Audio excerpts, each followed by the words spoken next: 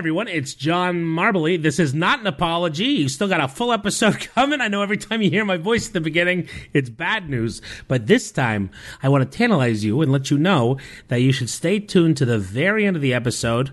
Or if you don't like the show, just skip to the end and listen, because we got a little musical treat that one of our listeners and a friend of Russ has supplied us with. So, that being said, enjoy the show. Hello, Rise guys, Rise gals. Hi to you too. How's it going? My name is Russ Fader. And I'm John Marbley. And this is this week's installment of Mad About You. We are a weekly Mad About You recap podcast. We go week by week. We talk about every episode. We talk about some other things. It's a joy, right? John, am I missing anything about what we do all the time? No, that's it. That's it. That's everything. Listen, if you haven't listened, listen to this episode, and then you'll understand what we do. Exactly what I'm talking about. Boy, if you turn this off at some point, now I'm wondering what that point will be. It was probably right now. You just be like, I'm done. I'm out. Yeah, so long. Thanks for trying. If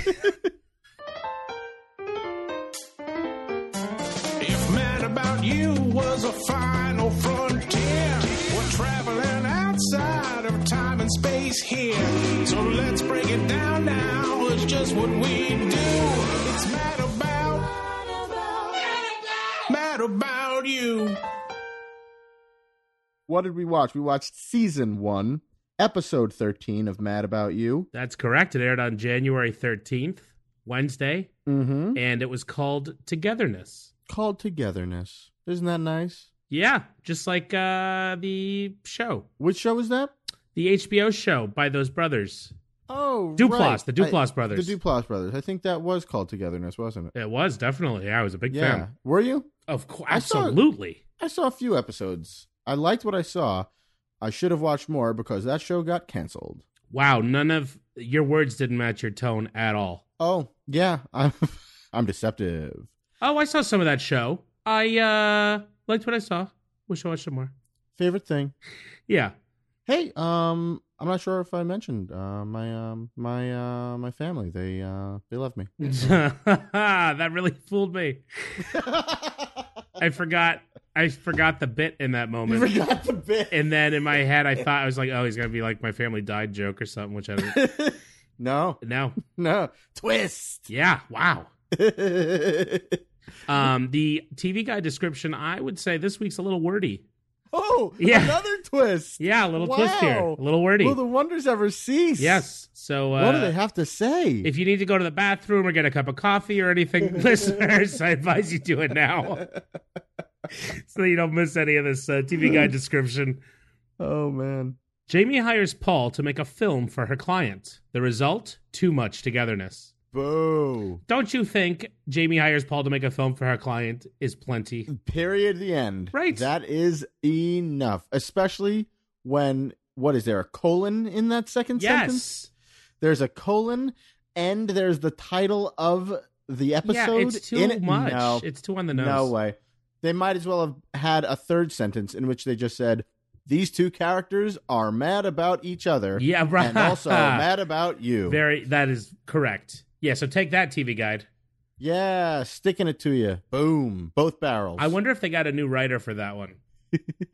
Well, the other guy was killing it so hard they promoted him. And this new guy's just finding his, rhythm still, you know? Yeah. And the old guy's at the grocery store this week back then, and he picks up the TV guide just out of curiosity to look at the TV description, and he sees the Mad About You description. He's like, oh my gosh. I love that we're going into the backstory of the people who write the TV guides. We're creating a narrative for these people. Well, I'm grateful. And he's like, oh, I got to talk to Peter Monday. Listen, Peter, we're happy to have you on board. Yeah, you're doing great, but we got to talk. Yeah, readers don't watch TV, okay? He takes him out to lunch. He's like, let me show you the ropes around here. Yeah, everything this guy does is concise. Peter, what's on your sandwich? Oh, well, there's a dab of mayonnaise and a smear of mustard. There's some toppings. Let me stop you right there. Toppings. Well, we've got fresh iceberg No, lettuce. just toppings. You got a sandwich with toppings. Trick question. You got a sandwich, period. What if, John, oh man, the TV Guide segment has reliably been one of our shortest segments on this show. If we start to blow out the mythology of TV Guide, we're going to hit 5 hours in 3 months. No, you're right. But quite honestly, it's this guy's fault. It's true. We can't be held responsible. Yeah. You think I want to talk about it this long? We go where the stories are. It's our job to bring this to you. What else? Gosh. What was on TV that night? I'm going to throw another twist Oh, your way. I'm going okay. to zag on you, as it were. Okay, great. We're going to handle this towards the end of the episode. We're going to talk about the TV towards the end of the episode. Oh, I think I know why. Okay? Okay. Are you cool with that? Uh-huh. Because I'm making an executive decision, so you have to be. Okay. Great. Okay. Bear with us. Listeners, rise guys, rise gals, are you intrigued? Are you Yeah. excited? Are you mad? Are you mad? Yeah, this is now point 2 in which they turn off the episode. They're just like, no. Good thing we don't have a live feed of listenership. Yeah. Yeah, we'll Periscope one day and just get a whole bunch of thumbs down. It would spiral so hard. Like, if I saw one leave, I'd talk about it, and then eventually everyone would just start leaving, and then it would get, you know what I mean? Yeah, absolutely. If I saw one, yeah, I can't deal with criticism. No. I'd see one leave, and it would just be like, "I'm sorry. Okay, forget it. No, here's what happened. Like me more, please." Yeah. Start tweeting at him. Yeah, exactly. So to that end, John, do you want to talk about the news, or do you want to talk about the news after the episode and really throw a monkey wrench into everything? I'm going to zig on you and talk Okay. about the news on the next episode. Oh my goodness. If only. No.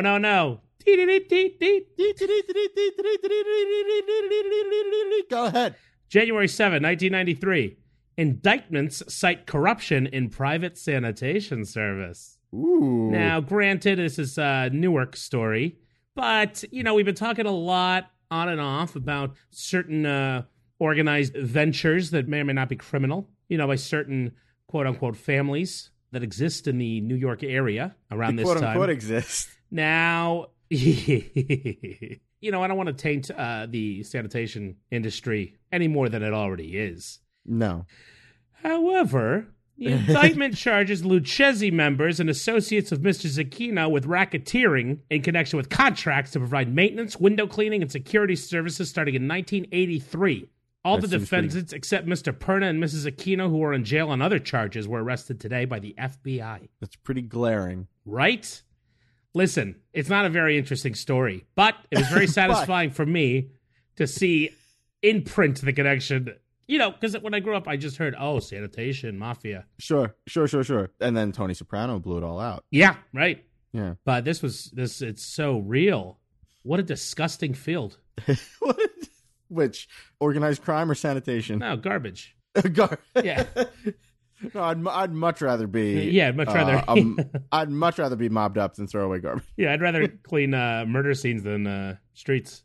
We have to now apologize to 2 segments of our listenership, both people who are in organized crime and who are sanitation workers. You both serve a terrific purpose in society. Yes, especially the organized crime guys. Thank you for listening. We're very supportive of everything you do. God bless. Keep it up. God bless. This was a weird story. This isn't particularly interesting either. But what's interesting to me is that this appeared in the newspaper. Okay, it's under food. Fine. The article just says food, basic pointers for baking potatoes. Written by a journalist named Florence Fabricant. And it just says, Wait, yeah, that literally sounds like a fake name. I know, which is, I think, the only reason I saved this article. Fabrice false name But says false name. false name. But this article, it gets boring, but it starts a little overly dramatic to me. The potato article gets boring? Yes, basic pointers. It's not even like, exciting new ways to bake a potato. It's like, these are the most basic, boring, fundamental points we can make about the most basic, boring Vegetable, which I never counted as a vegetable, but the article does. Sure. And this is the paper of record, so. One of the simplest yet most satisfying of all vegetables is a baked potato. Light the oven, put the potato or potatoes in, and roast them till tender. It hardly calls for skill. Yet many of the lunch tables around the nation are laden with unsatisfactory baked potatoes. Some are undercooked. Some lack a suitably crisp skin. Some taste steamed and soggy instead of being dry and fluffy. And a substantial proportion arrive at the table encased in foil. Can I ask you to give this another read? Uh-huh. Can you read this like this is an expose? Sure. Yeah, no, I can do that. Should we go again? Yeah. Please, give it again. I don't want to give you a reading. Take it from the top. One of the simplest yet most satisfying of all vegetables is a baked potato. Light the oven, put the potato or potatoes in, and roast them till tender. It hardly calls for skill. Yet many of the lunch and dinner tables around the nation are laden with unsatisfactory baked potatoes. Some are undercooked. Some lack a suitably crisp skin. Some taste steamed and soggy instead of being dry and fluffy. And a substantial proportion arrive at the table encased in foil. That was a good note. That was a good note. Thank you. I've directed in the past. Yeah. Well, we spent longer on that article than I expected. This is a great one. Now, this again is New Jersey. Listen, I guess New York was having a good week for once. Okay. Good. Da-da-da. Go. Go ahead. Now, I'm sorry. I'm cueing you to cue me. Teenage gambling at schools and tracks. Uh-oh. Yeah, East Rutherford. Started by a group of friends, a 17-year-old high school student from North Arlington sat in the grandstand at the Meadowlands racetrack, studying his racing program and spitting tobacco juice into a cup on the floor between his feet. Oh. It was nearly post time for the third race on a rainy Wednesday evening. The boy and his friends had already placed their bets. Man, oh man. The gambling among teenagers is growing at an alarming rate. We have to crack down on it now. Do you remember on 90210? No. Okay. I've seen like one. That's fine. Brandon Walsh was in high school and had a gambling problem. Oh, really? Yeah. Ripped from the headlines. Yeah, and he borrowed money from Nat, who ran the Peach Pit where he worked, and he had problems with his bookie, and it was one of those things where I'm just like, this is still about high school kids, right? Right. Is this a thing that happens when you hit high school? Yes, in America. You start big league gambling? Yeah. I guess so. Absolutely. Gambling, it seems that way. I mean, let's see. In 1991, that's 800 Gambler. Boring. Okay. This is kids asking for help. Oh, look at this. Oh, wait, kids asking for help with gambling? Yeah, who cares? I shouldn't laugh at that. State Department of Higher Education. 5% of teenagers between 13 and 18 had a gambling problem, which is surprisingly high, don't you think? That's high. Yeah. Between 13 and 18, 5%? Many experts say the most prevalent form of teenage gambling is sports betting in the schools. The teenagers interviewed for the article all said the majority of boys in their schools, along with some girls, regularly place bets on football, basketball, and hockey. Hockey? Yeah. Who watches Hockey's hockey? Great. I watch hockey. My cousin watches hockey. Some use weekly, quote, football tickets that get passed around schools and offices. Many, however, oh yeah, that's right, place individual bets with student bookies. Who, you know what else is... I'm sorry, continue.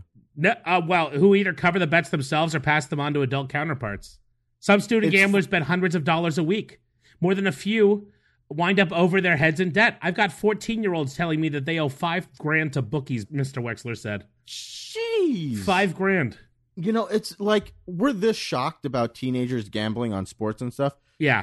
But I'm very much in a 1993 state of mind and mindset with this. Yeah, it's like at least they're not killing each other.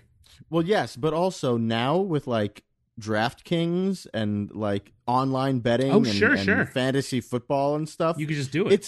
I'm sure that 14-year-olds losing $5,000 is almost routine. Well, that's a lot of money, Russ. That's the case for most 14-year-olds. I'm willing to say that in 2017, instead of 5%, I'm going to go ahead and say that number is 80, closer to 75, 80%. Yeah, I'd say that's about right. Yeah. Yeah. This is also, though, the early... It's it's not easy to place a bet back in 93. That's why all these teenagers nowadays have broken legs. Correct. Because they can't settle their bets. That's correct. It's not, yeah. I want to see a sequel to Life with Mikey about a guy who manages teenage bookies, starring Michael J. Fox. Absolutely. Yeah. Oh, this one was go do me.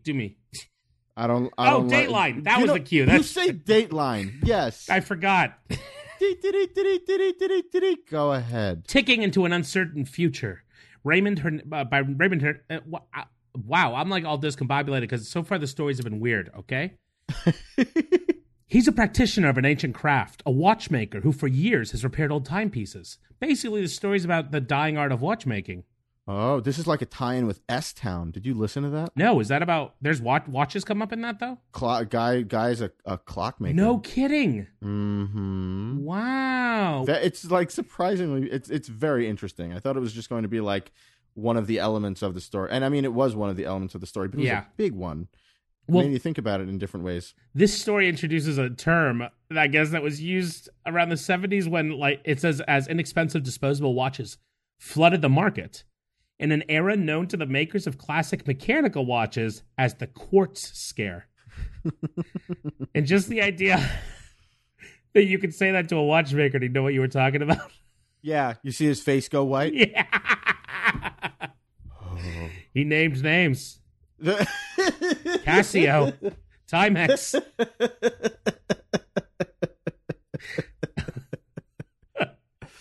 Oh my gosh! It turned me on to this school, which is sad. The Belova School in Queens. Okay. That formed in 1945, right after the war, to train injured soldiers, veterans, in watchmaking. Wow! And it's one of the last watchmaking schools. But then it closed shortly after this article was published. Oops. Yeah. So, sorry about your application process, listeners. Put the brakes on right away. But, that's sweet. Yeah, we used to do that. What, make watches? No, like set up job training programs for veterans from after a war. Yeah. We used to do that a lot. Like the State Shore Canteen was for that too, right? Yeah. We also used to end wars. We used to end wars? That was nice. Now they just go. True, but we would end them very violently. Sure. I mean, in theory, Russ, we could end a war. We could probably. I'm laughing too hard. Yeah, we are laughing too hard at this subject matter. Yeah. Oh gosh, you're right. This story. I got two more. This story is about. I wish it was there. Do you remember? Did you ever go to New York City? Did you ever go to New York City when you were a kid, like a lot, or no? I would go very infrequently. I was not adept. I was not too. I didn't know the city very well. Well, apparently there were a lot of these like old hardware stores around town that just had junk. Okay. And this, I guess, it says a cluttered treasure trove closes. A customer might wander into Alexander's Hardware, peruse its marvels for a wondrous lunch hour, then pick up a couple nuts and bolts from one of 1,000 bins. No charge, Arthur Alexander would say. I'll get you next time. No more next times. After 83 years, the bafflingly cluttered emporium at 60 Reed Street in Lower Manhattan is in the final spasms of closing. It's going the way of other old-fashioned Manhattan hardware stores, places like Kamenstein's on 3rd Avenue and 9th, Tinker's Paradise over on Park Row, several places on Canal Street. Tinker's Paradise? Yeah. I wish I could have gone to any of these. Wonderful name. I love that they're like, this guy used to just give away materials. Yeah. Well, he's not going to be now able to do that he's going out of anymore business. Yeah. Because he's tragically no longer able to maintain this man his paid business a operations. medium to high Manhattan rent and gave away garbage to people. Yeah. It's like digging around in my grandfather's attic, said Chris Piazza, a sculptor who's been spending her days. Oh, that was a twist. Uh-oh. You don't see the female Chris abbreviated, or not abbreviated. You don't see it spelled CHRIS that often. Okay. And around $2,000 so far buying interesting things. One find, 200 foot-shaped treadles for old-fashioned sewing machines she intends to use in a whimsical model of the Eiffel Tower. I mean, that's insane. Jeez. 200 of that is just one of the items in this store. And he was just giving them away. Yeah. No charge. Here, take these. They're just filling up space. What did anyone ever want with lipstick that looks and tastes like eggnog? Snake skins. Fur coats from the 40s. John, are you having a stroke? No, What are these sentences? I know. Arthur Alexander acquired 10,000 pounds of body trim and whatever that. That's for cars, I guess. Oh yeah, intended for 1939 Chrysler Airflow automobiles. A sign over a huge pile of them suggests the strips would make terrific steaks for tomato plants. Another time, he became the proud owner of 45,000 aluminum heating elements used in making crock pots, which had come and gone. The elements moved briskly as refrigerator defrosting coils. Perfect for doghouse doors. This place feels like its designed clientele are hoarders. Yeah. Where they're just like, oh, you got all this scrap wood over there. You can just buy it or take it. If you need to stake a tomato plant, it's perfect for that. Just take as much as your arms can carry and bring it home and just jam it into your home. Yeah. Oh, wait, I misread this. The things aren't, which makes sense. The aluminum things aren't for doghouse doors. That was the next label. So here it is. Currently, he is scrambling to unload 70,000 hinges for the music holders on pianos. Clearly, the perfect thing for doghouse doors. Yeah, that makes more sense now, I guess. Holy cow. Isn't this crazy? It's a lot of stuff. I know. I what a store. And now it's like, it just looks like a bougie condo. I went to the Street View. I wonder we should go there. We should go there and ask for doghouse doors. Yeah, I'm looking for a hinge that you might find on the music stand of a piano. I got a 1972 Kimball piano. I'm trying to replace the hinge. Sir, this is our home. I heard you guys had maybe 70,000 of these back there. I need one. Maybe one backup. Oh my gosh. Final dateline. Go ahead. Felix James Grucci Sr., 87, dies. Staged fireworks extravaganzas. Yeah, the Grucci family. Wait, know you them. know them? Yeah. They would, they're a big family. No family kidding. of fireworks. Yeah, they would, all the fireworks shows at Shea Stadium growing up. Wow. Yeah. On the 4th of July, it was on television and stuff. Yeah, they were a big fireworks family. They still do it. They still are. But he was the patriarch, I guess. Yeah. He died at 87, which is a good long good run. Especially back in the 90s, but thought we should pay our respects. No, hey, you know what? I love that you know them. They lived in Bellport. Right now we're recording the end of April, which means that tomorrow will be May. June is right around the corner. You are crushing it, Russ. After that comes July, and July makes you think of July 4th, and July 4th makes you think fireworks, and fireworks makes you think of the Grucci family. Rest in peace. All these things are true. This is our timely tribute. Hey, listen, I don't time the obits, okay? No, that's fine. It is, here we are. We're paying our respects. What would it be? I guess 14 years too late / 3 months too early. So a little more than that. 24 years.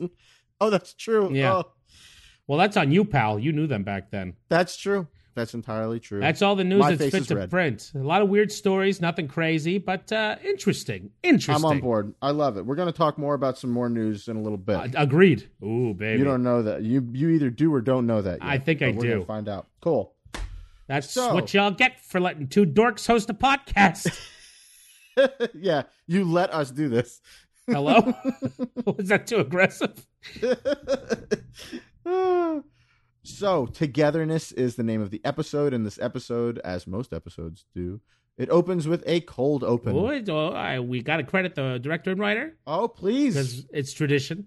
I apologize. I don't think we need to if you watched it, because you would recognize the sweeping newsroom-esque shots from Mr. Barnett Kellman. You'd see it and you'd say, this is a Barnett. This is a BK. The Burger King himself. Yeah, that's right. Knocking it out of the park. And it's written by one of your favorites, Russ, Steve Paymer. It is. And one of mine, who wrote Out of the Past and The Apartment. He did another good job. He did another great job. So, yeah, we open in the living room. It's night. They're in their pajamas. And they are playing Monopoly. Yes. I rarely play board games with my girlfriend. Yeah? It looked kind of fun. I would play Scrabble. Oh, that's a good one, yeah. Jen and I would play Scrabble. We would not play Monopoly. I do not like Monopoly. And Monopoly ends relationships, whether it's between dating people. It ends marriages. It destroys families left and right. Yeah. Though I think you'd be willing to admit that there were probably already some issues there. No, I think that they're all... I think that there are that's probably like a boxed check on the divorce. I mean, form. you are right. It turns two human beings into corporations, which though really they're the same thing anyway. So That's it doesn't true. make a difference. That's I remember. Yeah, that was probably somebody's testimony or somebody's defense when they were like, "Should corporations be judged as people?" And they were just like, "Hey, you ever play Monopoly?" Yeah, And it's no. like, yeah, Enough great said. point. Yeah. Great point. Let's pass this into law.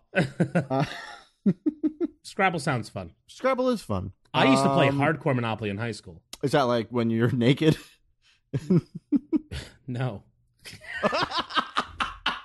What are you What's talking hardcore about? Monopoly? I thought you said hardcore pornography. What's hardcore Monopoly?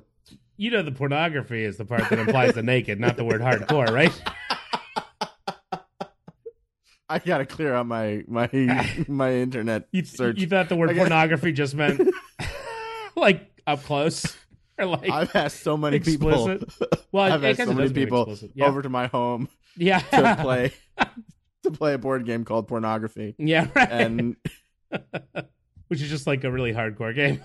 yeah, Baltic. Yeah. Boom. No, it means you follow the rules, like to the letter. Well, that sounds miserable. Like no, none of that. No free parking. No, like we had the rules from Monopoly.com or wherever they had all the full rules book published. And we'd follow it aggressively and play the full game. Was it fun? Absolutely weird, right? Do you still talk to these people? Well, no. I mean, we've all moved on, have kids. I mean, I don't, but they did. I don't think that is incidental. I'm going to go ahead and call the dissolution of your friendship a direct result. Oh, that could be hardcore Monopoly. You're right, and not that we graduated high school and moved thousands of miles away from each other. Yeah, that's right. Well, look, I like the idea of you guys all being like, "Oh, what a fun group we have. Who's ready to stay and go to community college together?" And they were all like, "Yeah." And then after a month of playing the game, you were just like, "I think I'm going to go to Ohio State. I'm leaving. I'm leaving the state." And people are just like, "Yeah, I'm going to go to Yale now." Yeah, this game sucks. Oh, so Jamie is crushing Paul. Yes. And has become it has transformed into a cold, hard capitalist. I own it all. There's no escape. Are you familiar with the phrase, "It's just a game"? That'll be $1,400. I have $9. So, I'm gonna owe it to you. Mortgage something. I can't, everything's mortgaged. Not Baltic. Baltic? Oh, you are so cruel. You know that? These poor people, they live in a slum. And you want me to just throw them out in the street? I can't do that. I'm not that kind of person. You are now. Murray, lend me $5,000. Oh, come on. So when she's like, "You owe me $1,400," I have $9. right? Which the game's over. Yeah. Oh, yeah. This is the last turn. But she's such a the back and forth about Baltic Avenue. Mm-hmm. Which immediately, yeah. Paul just saying, "You are so cruel, Baltic Avenue. These poor people, they live in a slum." Right. Which is a thought I've always thought. Oh, yeah. Right? We all do. Mm-hmm. Mm-hmm. Also, listen, I don't know if people play Monopoly without buying Baltic if they land on it. I'm betting they don't. But I always had a certain love or place in my heart for Baltic, and I would always buy it. Yeah. And develop there immediately. I had a heart for those people. What about Baltic did it for you? I think it just felt very urban and/or like the tenements that my forefathers spent time in when they immigrated to the United States. Okay. You know what I mean? That. Baltic Avenue feels like where you go right after you check in at Ellis Island. Sure. Yeah. I like that. Yeah. I went to Atlantic City once as a kid with my family. Mm-hmm. And I think I knew that the streets in Monopoly were named after the streets in Atlantic City. I don't think I knew that till just now. Oh, yeah? Really? Yeah, they are. And Gotcha. It's like seeing famous people. Oh, right. Sure. That is fun. Yeah. Where you're walking down the street and all of a sudden you're like, "Oh my, it's Baltic." Yeah. I'd be freaking Baltic out. is right here. I'd be like, they built a hotel. Yeah. And you're walking on the boardwalk and you're like, "This is the boardwalk." Right. Holy cow, we're practically famous. Yeah. No, that is Oh. exciting. I'll have to pay attention next time I go. Do it. Paul says to Murray, loan me $5,000 Right. bucks. And Yeah. Murray gets up and leaves. He goes to the couch. And Paul just says, oh, come on, I give you things. Yeah. Which is all very, very silly. Oh, also, I love how, I don't know who's coming up with these, but, the notion of having a hot water pot on the coffee table so that they can refill their tea easily. I didn't even notice that. Well, because Jamie gets up with her little teacup and goes up to the coffee table. Smart. She goes from her one living room to her other living room. Which for those who've been watching along, you can see that they basically have two living rooms in their living room, which is so weird. Yeah. They're Yeah. so bad at decorating.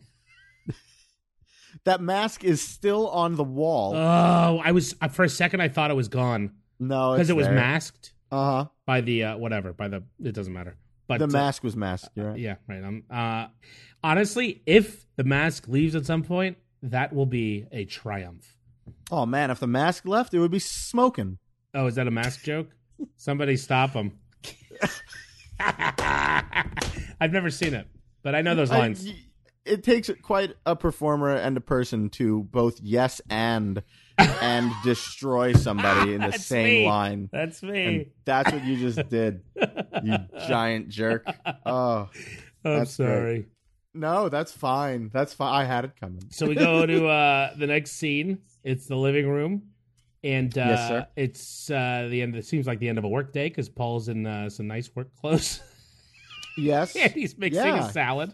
He is all dressed up. Yeah, he is, right? He's mixing Yeah. a salad and talking to Murray, Mm-hmm. as usual. Murray wants a crouton. Right. And he eventually coaxes it out of Paul with his face, his charming Being face. cute. Yeah. Being a cute dog. Right. Paul's a softie. Paul can't deal with faces. No. As this scene will show. Yes. Dogs can eat croutons, right? Who cares? I think dogs can eat croutons. How much dogs want croutons, I'm not entirely sure. They're just toast. Oh, this dog wants them anytime. Loves a crouton. I love croutons. Oh, you're the dog. When you said this dog, you didn't mean Murray. You meant John. No, I meant Marvel. me. Yeah. Woof woof. So Oh, Jamie man. comes in, and I'm gonna call you the crouton dog. That does it. the worst nickname. The worst. I'm John, but my friends call me Crouton Dog because I sort of said that once. I said that in the vicinity of a real idiot, and now here we are. I guess that's most nicknames, though. Sure. Someone That's said fair. that once, so that's my name now. So that's, That's actually how names work. yeah. Anyway, do you want to get married? Yeah. So Jamie comes in, and they just really missed each other. Mm-hmm. And Paul's like, Paul "Oh, says- yeah, Yeah, Paul says 10 hours apart is too much. yeah." No, I mean, I guess they're newlyweds, so that's why. They may be newlyweds, even if they were... Even if we were just going by the 13 weeks that this show has been on for, after 13 weeks, Yeah, you shouldn't be saying, oh, 10 hours apart is too much. yeah. 10 hours Chill is out. like okay, you know. It's a work day. Yeah, It's- you got the it's morning and the fine. night. Yeah, right. Yeah. You're adults. Yeah, come on, guys. But we find out he made, which who knew Paul could cook? He made linguine, Not chicken, me. broccoli, and he says he uses the term certain spices, Yeah, I underlined that myself. which You use the term certain spices, which shoots your love of spices theory right in the foot. wait, what was that theory?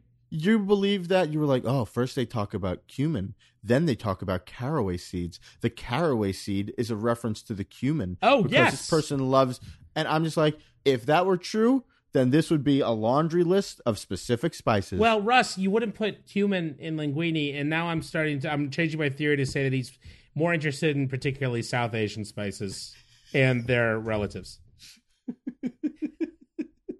So you're refining your theory. Why is he such a good cook? Yet we haven't seen him cook for 12 episodes, and we always watch Jamie make a total disaster in the kitchen every time. That's a great point. This is such a weird aspect to introduce, where it's like, Oh, I just whipped up some linguine, chicken, broccoli. Yeah, we watched Jamie roll out a frozen lasagna. Right. At no point did Paul say, "Hey, here, let me try this or that or the other." Yeah. thing." In fact, why are we even doing frozen? Let me go get some fresh pasta from the market. Yeah, I cook this all the time. Yeah, right. I wear a vest when I do it. Oh, but he makes this great Young and the Restless joke. The wine. Good, we can celebrate. I had a great day. Hey, I had a great day, too. You know, I finally figured out which ones are the young, which ones are the restless. So get this. He does. So we find out, oh, Jamie had a great day, right? Yep. She wants to celebrate Yes. at, what is it called? Farrar Gans? Yes, that's the Right? place. Yes. What a weird That's name for a That's place. where they work. That's where she works. Yeah. Well, we find out that her firm has been hired to do an I Love New York campaign. Mm-hmm. I still love New York, they're calling. Right, because I Love New Because- York, Paul points out, I Love New York was already done. Yep. I still love New York feels very Trumpian to me. Where he was just like, make America great again. And then he actually had people wearing make Mexico great again also hats. Like, that's a real thing that happened. Interesting. That is true. Yeah. So I think Trump is a big... Oh, do you think Donald Trump is he's a rise guy? I hope not. Boy, if he is, if we could get invited to the White House, that would be something. that would be... President Trump? I do, yeah. I'm not a big fan of a lot of your things, but I do like your home. It's lovely. Yeah. I mean, listen, the man's the president. Sure. You clearly are a fan of what we're talking about here. Listen, if you're a Rise guy, honestly, tweet at us. Yeah, I couldn't help but notice that you had a stupid hat, and that mirrors this stupid slogan. Therefore, we're on the same page. Should we be making I Still Love New York hats Yes, absolutely. that are red? That are red hats? Yeah. Wait, that's not even close to Make America. Yeah. Okay, it doesn't work in the hat form, but I see your point. Oh, so they're doing I Still Love New York for the New York Tourism Board, and Jamie wants Paul to shoot this commercial. Yes. And Wait, Paul... hold on. Is this not Please. one of the branches you were going to go on, or are you about to go on it? What? No, I had nowhere else to go. What do you want to talk about? Oh, well, I'm sorry, everybody, but the I Love New York ads are pretty interesting. And fun. And the reason I know... no, you were too young. These are like when you were born, these were airing, and before. Here's the thing, though. I don't know if it was necessarily for... Well, are you going to talk about, like, the Lullaby of Broadway commercials? No, for I'm literally instance? going to talk about the I Love New York commercial. Okay, I don't Commercials. think I have that one, but there were definitely commercials. I might know what you're talking about without having seen them, because, I mean, commercials back then were pretty iconic, and I remember commercials from the mid-'80s for Broadway Uh-huh. that had jingle, you know, they set it to the Lullaby of Broadway, and I just remember, and in the center of it all is the Milford Plaza. Yeah, totally. Those are fun. Yeah, and every single time I see the Milford Plaza in New York, I sing it and think of it, and I'm just like, it's not, again, being in awe of a place I heard about. I'm just, it's that place from that commercial. That's true. I haven't been this excited since I saw Baltic Avenue. Yeah, right. Like, Well, that's my bucket list. Yeah, Oh, no, man. I mean that's how we respond. That's why people go anywhere. that's true. That's what advertising You is. hear about a thing and then you want to go see it. Yeah. And that's the world. So the I Love New York campaign, though, obviously came out of the fact that it was a cesspool in the 70s. Mm-hmm. Well, I got all this information. I didn't know any of this really, but I listened to a fantastic book. Listened, not read, because it's like 8,000 pages. Sure. But also, even if it was 100. Yeah. Who are we kidding? Yeah, blame the amount of pages. Yeah. But you know Michael Riedel of the New York Post, the theater gossip columnist? I'm sure I've seen the name. I don't recall. He hosts I'm not Theater familiar with Talk his work. on CUNY TV with Susan Okay. Haskins. Okay. That like bare bones Broadway show. Yeah. Well, he wrote a masterpiece called Razzle Oh. Dazzle about the business history of Broadway. And it starts in the late 1800s and goes through present day, basically. Okay. Weaving a tale of like how the history of Broadway and the history of New York City are very closely related. And how Sure. one would help propel the other, and back and forth, this sort of dance that brought it to its darkest days and back up to its most well, what we know today, which is a pretty safe, clean, expensive city. Yeah.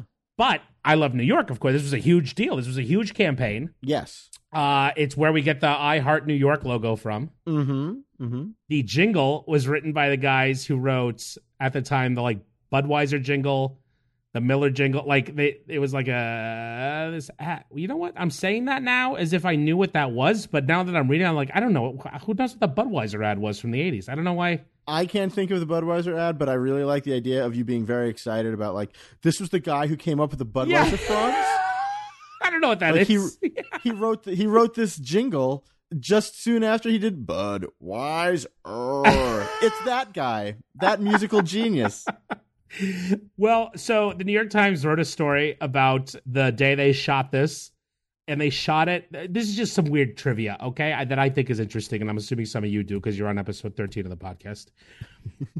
They shot 5 of these at least, right? But the one that he talks about a lot is this first one that was very Broadway oriented, and it's just basically let's put in the commercial here. There's only one Broadway. It's in New York.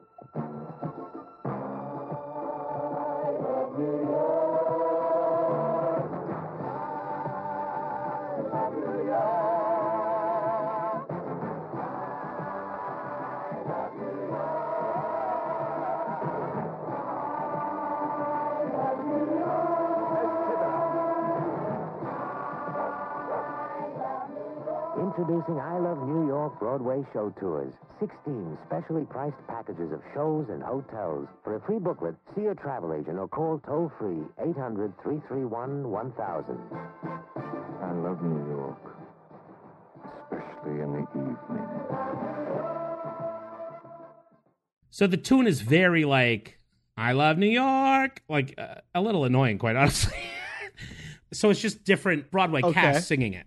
You know what I mean? So you got, first they show the cast of yes, Chorus Line, which was the biggest show at the time. Also, when you watch this, you're like, sure, man, yeah, all these shows were huge. Then you got the Wiz cast coming out and singing it. Then you got Grease. Then you got The King and I with Yul Brynner. Then you got Annie. Oh wow, but then it goes into plays and different casts of plays, and it's this old, and I'm sure they're famous, but this old couple is having a little argument while it's doing voiceover. Oh, yeah, maybe. Oh, Death of a And then there's this Salesman. weird magic show with a guy levitating. I don't know what show that. Oh, is that Pippin? No, they would be singing, right? I've never seen Pippin anyway. I don't know. Probably. I don't know But, Pippin either. I know. So I need to the know little it. anecdote in Razzle Dazzle has to do with the very final moment where Frank Langella comes out as Dracula in all this smoke because he was playing Great. Dracula on Broadway at the time, and Sure, he's sure. supposed to say, or the line they're trying to get him to say is, "I love New York, especially at night." But apparently, Langella didn't like the word night. He said Dracula would never say night. Dracula would say evening. Oh my God. And the problem was, Stop it was a it. 1 minute commercial. The problem was Frank Times to a Langella. fraction of a second. So night was 1 syllable, evening was 2. So it added just a little too much time. So apparently, they let Langella do one evening take. And then they were like, okay, well, we got to get the night. And supposedly he kept throwing the take, just doing it in the worst way. So that they were forced to use evening. Yeah. And it worked.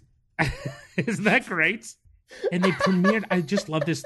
So they had a premiere party for the ad at Tavern on the Green, where they screened it. Oh my gosh. Also, it was shot at Sony Studios. It wasn't Sony at the time, but 460 West 54th Street, which is where they shot the Nirvana Unplugged on MTV. And also Tough Crowd with Colin Quinn, which is one of my favorites. Great. You guys listening, you weren't able to just see John's face right now. When he spoke about Nirvana Unplugged, his face belied that he had never heard of the concept of things being unplugged, nor of the band Nirvana. So it was just those were just the word salad. I mean, you got to do one for you, one for them. You know, I know who Nirvana is. I know they did Unplugged, and I think I've seen Kurt play one of those songs. Kurt, I don't know. What's his last name? Oh, Cobain. Everyone knows that. I call him K Cobain. KC. KC. Sorry, I didn't realize how tight you two were. I apologize. I didn't know who he was till he killed himself. I was in a youth group in the Philippines. We had just moved in church, and the youth group leader spent the entire youth group talking about how he blew his brains out with a shotgun. Jesus. Isn't that weird? It's as weird as your tact now. Yes, forgive me. No. Oh gosh, that is I like every bit of that. I mean, it's I love New York. And it is a great book that everyone should read. Oh my gosh. Because it's just full of anecdotes like that. I'll tell you what else I love besides New York. I love Mad About You. What's that? Haha. It's hard to remember. So yeah, Jamie wants Paul to shoot the commercial. Yes. Which we've seen this situation on every show. Oh my gosh. Well, some shows, right? It's like, don't work with your spouse. This was it was a very formulaic episode. I didn't mean that in a bad way. Oh, no. We've seen it before. This is a fun episode because it's basically just like Paul says things and then everything that Paul says exactly happens. Yeah. Imagine that. Yeah. Yeah. I was thinking about this. We should start a tally of who wins the episode. Oh, interesting. Whether Paul wins or Jamie wins. That is an interesting idea. Because, I think this is well, as one of our listeners, shout out to Mac Jackson, host of the MacGyver podcast. Everyone should listen. He pointed out in the Facebook group that he thinks that he and his wife have talked about this a lot, and he believes that Jamie is the instigator of many of the conflicts on the show. Yes. And in reading it, I took issue with that. As did I. And I didn't respond because I wanted to have a clarity of mind and make sure that it wasn't just an emotional reaction. Mm-hmm. And I think the cold hard truth might be that he and his wife might be right. It's possible. Yeah, we're gonna find out. We're gonna collect data. Yeah, we're gonna. Yeah. At the end of the day, this podcast is mostly about data. It's about numbers. Yeah. In fact, we're only doing a podcast because that's how people consume it. We'd prefer to be just publishing spreadsheets every week. Oh, gosh. So Paul obviously doesn't want to do the commercial. Cheese. Why don't you want to give this a shot? This could be great for your career. Yeah, but what about my marriage? It'll be great. Just think, we'll get up together. We'll go to work together. We'll come home together. You know how much we like together? Yeah, that's because we don't have it too much, you know? I'm just worried if we're together too much. Yeah, then... it'll be fun. Anyway, I can't do it now because I'm doing all my prep work for my next project. Prep work? Prep work. Sitting around the house, staring into space? Hey, you know, to the untrained eye, it may look like I'm lounging around, but in fact, I'm in a fever of creative activity. Uh-huh. I'm telling you. In fact, the lazier I look, the harder I'm thinking. If you ever see me dozing off, it's because I'm actually approaching genius. How do I know if you're working or goofing off? Well, you don't. That's the whole beauty of me. I was surprised. So this sets up the tone, I think, for the rest of the episode because, like, she sort of goes after his process a little as a documentarian. Yes. And this is like a debate that happens a lot amongst couples where one is artistic and one is less, you know? And he weathers it pretty smoothly, I would say. Yeah. He's confident in what he does. Apparently he makes serious bank doing it. So it's not even if he was struggling, then it would be one thing for her to be like, you sleep all the time or you just goof off. And for him to be like, yeah, you're right. I should work a little bit harder. Right, yeah. I need to be a better breadwinner. Yeah. But no, he's able to be just like, yeah, and then I crank out these great documentaries. Yeah, that we make live a in lot a of money mansion for us. and I basically have a studio in Union Square. Yeah. With a small staff. Yeah. So, but yeah, he does handle it well. Right? And I feel like the whole episode is like, normally an episode like this leads to big fights. Right. And in this episode, it doesn't, which I love. Yes, this was a fun light one. There's a lot of little things that happen in this, all of which could blow up. Yes, exactly. Right. They roll with everything very well in this episode. Because they know it's temporary. Yeah, that is true. So Jamie there's a fun little moment, if you don't mind. No. Where as Jamie's trying to talk Paul into it, Paul gets up and goes into the kitchen. Jamie's out at the table looking, getting food ready. Paul goes into the kitchen, and he's saying how he doesn't want to do it and what his hesitancy is. And then he opens the fridge, and he just goes, "What the hell am I looking for?" And Jamie goes, cheese. Paul goes, cheese. Like, Yeah. he went to that. I can't tell you how real that is and how Yeah. funny and how little that is. Just taking a moment to go into the other room and you're in the middle of a conversation and it's just like, what am I doing in here? And the other person knows. Yes, absolutely. Oh. Really, really fun little moment. And then they go back to talking about it. And I also like just that. about that conversation. So part of it is he doesn't want to work with her. Right. Because he thinks it's a bad idea. But also part of it is he's like, I don't want to do a commercial. Yeah. I'm a filmmaker. I don't do that trash. Yeah. And she says, well, that's the good thing. He doesn't want a regular commercial. He wants to do it like a documentary with the real grit. And Paul says, the real New York, garbage and traffic. And Yeah. she says, well, not that real. Yeah, right. So she presses him, right? Because they Right. sort of diverge a little. They get into his film. They come back and she's like, so? And he doesn't want to do it. Mm-hmm. And she basically makes him do it. Yeah. And she does a face like Yep. Murray until Yep, he there's- agrees. Yeah, there's a great moment where she just says, I'm going to need an answer. And Paul says, I gave you my answer. And she says, I need the other answer. Yeah.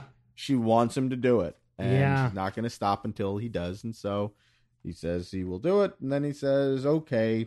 And she says it's a done deal as long as you don't screw up the interview. Which is a pretty funny way to end this thing that he got pressured into doing that he doesn't want to do. Indeed. So we go to the next scene. Yep. At a boardroom or a conference room at Farrar Conference Gans. room, yes. Which is very corporate and beautiful, which I guess we've been there before. Probably. But that was back in '89 during the That's Christmas true. episode. That's true. It does look different now. Yeah, it's been remodeled, I'm sure. Well, they've done very well. They got the Copytron and... That's true. Yeah. That brought in a lot of income. I also love Paul's so creeped out by how corporate the office is. Yes. He's Just- such he a, just like, says, little... well, it's a corporation. Yeah. He's such a little artist. Yeah. He's spinning stuff. He's yeah, just touching he's everything. fiddling. Like the painting at in the Christmas episode also. Yeah, yes. He's a child. Paul's got some ADD issues, maybe. I guess that's what it is, yeah. Also, he's the ugliest tie in the world. A very ugly tie. I mean, because, I don't comment on the clothes too much, but this one was screaming. I've been getting very into the Beatles again. Oh, And, yeah. Yeah, quick aside. Beatles MTV And- Unplugged, I loved it. Loved it. Hey, name all 4 Beatles if you could. Jason, Peter, Donald, and Gwen. Very funny. I know the Beatles. I know you do. Okay, so there, I was just like, ooh, years ago I got Beatles ties, and they look good and nice. Oh, I They're remember just like- those. yeah, Beatles, like the cover of Yep. Revolver, and it's I a wanted one of good-looking those, tie. too. And there was one where their faces in portrait, but you can't really tell. It's the pattern. You can't tell it's them until you're close up, and then it's like, oh, that's very interesting, and it looks cool. And so I was like, I wonder if I could find any more of those that are nice looking. And so I Googled it, and I found a whole bunch of them that were made about, somebody made them about specific Beatles songs. So it's Those are like the ones I remember. Okay, where it's just like, oh, here's a Magical Mystery Tour tie, and here's the Fool on the Hill tie. And it's like, I guess, a tie artist's interpretation of the song, Yes. right? And that's really cool in theory, Right. but in practice, these ties were made in 1991. Right. And they all look like Paul's tie. Right. Yeah. All of these really cool ideas for Beatles ties, it actually looks like Jerry Seinfeld made Beatles ties. They are is true. You're right. They're frozen in time. They're pretty 90s out, completely unwearable. Which is it's so weird that some things are frozen in time like that. Yeah. We don't understand or realize how the zeitgeist of the day is coloring everything we do so that when we look back, it will look dated. That is true. Because the guy set out to say, you know what, I'm going to make a tie about how I want to hold your hand. Yeah. This is my interpretation of that. Mm-hmm. Just from me. Just from having no idea that everything at the time... That some schmuck with a podcast about a TV show is going to be picking on me in 25 years. Oh, well, he should have known that. He should have. He should be he would have been thrilled at the time. I guess that's true. If the radio covered it. So Paul wants a sign with Jamie. Yes, a signal for if things go south. Yes, in case things get too uncomfortable. Oh, we should set up so that obviously they're waiting for the client to arrive for the interview of Paul. Right, yes. Paul is a little bit nervous about how it's going to go, wants to set up a code word. Now, what will happen in case of that code word? I don't know. This feels like a classic trope for sitcoms. Absolutely. That you see a million times, except normally it's, hey, if I get uncomfortable, let's leave. Yeah, right. You're not going to do that in a meeting. Seinfeld did it constantly. That's the only one I'm thinking of. Yeah. That may be what I mean, look, the biggest one is just Jerry tapping his head at Michael Chiklis's party. Yeah. Or when he and George are going to swap the answering machine tape and they're trying to come up with a song lyric to sing in case she comes out to catch them. And he's just yelling tippy toe. Yeah, tippy toe, tippy toe.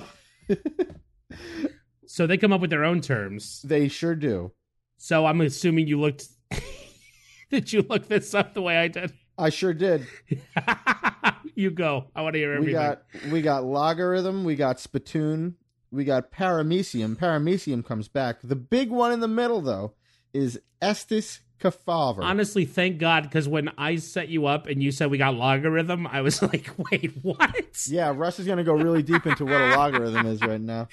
Those were the unusual ones to you. Yeah, you guys aren't going to believe it. So a spittoon... Back in the Old West. Anyway, yes, Estes Kefauver. Yes. Adlai Stevenson's running mate. Yeah. As indicated by Paul. Yeah, he says Estes Kefauver will be a fantastic code word. Which it is, actually. Sure, it's great. Because it's so specific, you would never suspect it. Yes, you would never, it's not going to come up in regular conversation. But you can also weave it in. You can, and he does. Yeah. Did you go deep on Estes Kefauver? I a little, but I'm guessing not as deep as you did. Well, I'm glad that you didn't, because I want you to go deep right now. Great. Take me there. Because here's the thing. Jen looked him up, and Jen gasped, and Jen said to me, did you just see it? Or are you just excited? I'm excited. Jen said to me, Russ, there is a U.S. Senate special committee to investigate organized crime. Oh, yes, I did see that. Commerce. Yes. Estes Kefauver had a huge impact on organized crime in the United States. He's the linchpin of Mad About You. Yes. He's bringing it all together. He was the head of this committee in 1950 through 1951. More than 600 witnesses testified because there were racket squads organized. Yeah, U.S. cities and states had requested assistance in dealing with organized crime. Yeah, amazing. Oh, that's great. This led to this committee that was formed, which became the Kefauver Committee. And this is what, like hearings. 50s? Early 50s, right? In 1950 and 51. This committee is responsible for RICO. What? Yes. They go back that far? It's a direct line. Oh, it's responsible for RICO, which came later. Yes. Gotcha. It's a direct line from this to RICO. And the craziest thing about it, 30 million people in 1951 watched the proceedings on TV. Those are tremendous ratings. Huge. Can you imagine? What? I mean, that's a level of like attention. That's like where we're at now again. That's like the only way that should happen. You should get those kinds of numbers is if 1 out of 2 people were being harassed and attacked by the mafia. Yeah. And everybody went home was just like, I gotta see this stuff. That is insane. This helps me. Right. Right. Yeah. Right. Totally crazy. Well, I don't know if you know this. Did they have mafia guys come down and testify? I do Probably not know. Probably law enforcement.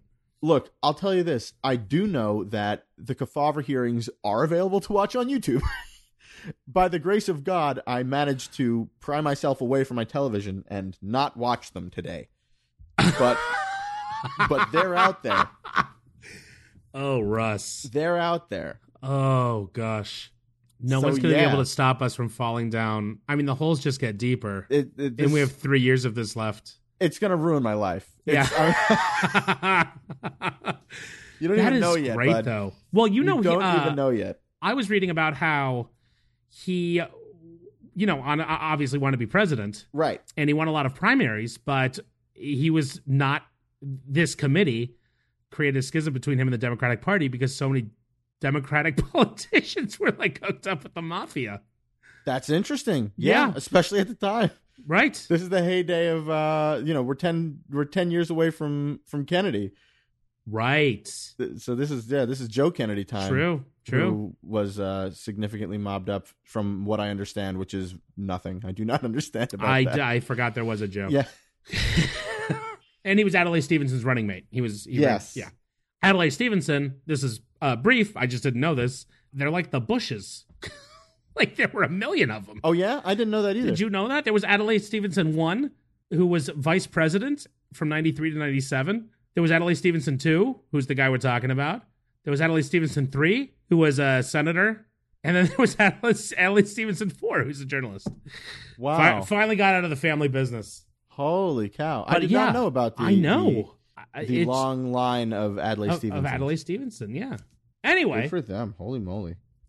So they settle on paramecium. Yes. Basically, right? That'll be the code word, the safe word for the meeting. The safe word, right. And that's when the client walks in. In walks Al. Al, played by actor Jerry Hardin. Who's great. Gosh, was he fun. I did not recognize... I knew him as a guy. I couldn't place him at all, but I knew... I was just like, this guy's been in everything. Let me tell you what he's most famous for that's going to get a lot of people excited. Okay. They're already probably excited because they probably know the actor's name already. He played a little character on The X-Files called Deep Throat. Yes, he did. That is right. Yes. I did not watch any of The X-Files. Really? I watched enough, but not all. Like, I wasn't obsessed. I had friends who were obsessed, and they would invite me. One time, they invited me over to watch it, and I was just like, "Yeah, right." Oh, I was so psyched. What a big opportunity! They invited me over to watch it, and I was just like, "Oh, okay. I'm going to go over and watch a television show with friends. This is a social thing." So I went over there, and the show's on, and I'm like, "Oh, it's time to talk our way through this because we're friends." Watch it. Yeah, that is what they said. Yeah. Except they with more 4-letter words thrown in. They were so pissed at me. Can you imagine if it was The Wire? Yeah. or Game of Thrones? Oh, boy. We can't hear what the dragons are saying. Oh man! So Al shows up, and what else? Yes, he was in the X-Files. Was there more that you wanted to touch on with the X-Files, or him? There should be more, but I don't know. I know that he is the father. He's the father of Melora Hardin. Does that name ring a bell to you? No. She played Jan on the American version of The Office. Jan? Yes, Michael's ex-girlfriend, who was also the head of the company. Oh, yeah. Oh, my gosh. Yeah. That's cool. Yeah, That's totally. so random. Yeah. Also, his wife is Diane Hardin, who is whose name I've heard a little out here just because she's like the most famous like acting teacher. Okay. Like her students are like movie stars. Interesting. Like Leonardo DiCaprio. Heard of him. Hilary Swank. Who's that? She was a Karate Kid. Oh, and the boxing movie. Oh boy. Gosh. Yeah, she was in the Karate Kid 4 and also that boxing movie where someone got an Academy Award. Where she hit her head. Oh, Chad Lowe's ex-wife. Or something, right? Okay. Right? Someone hits their head. Yeah, she hit her head. And dies, right? Yes. Actually, I don't know how it ends. You don't know how it ends?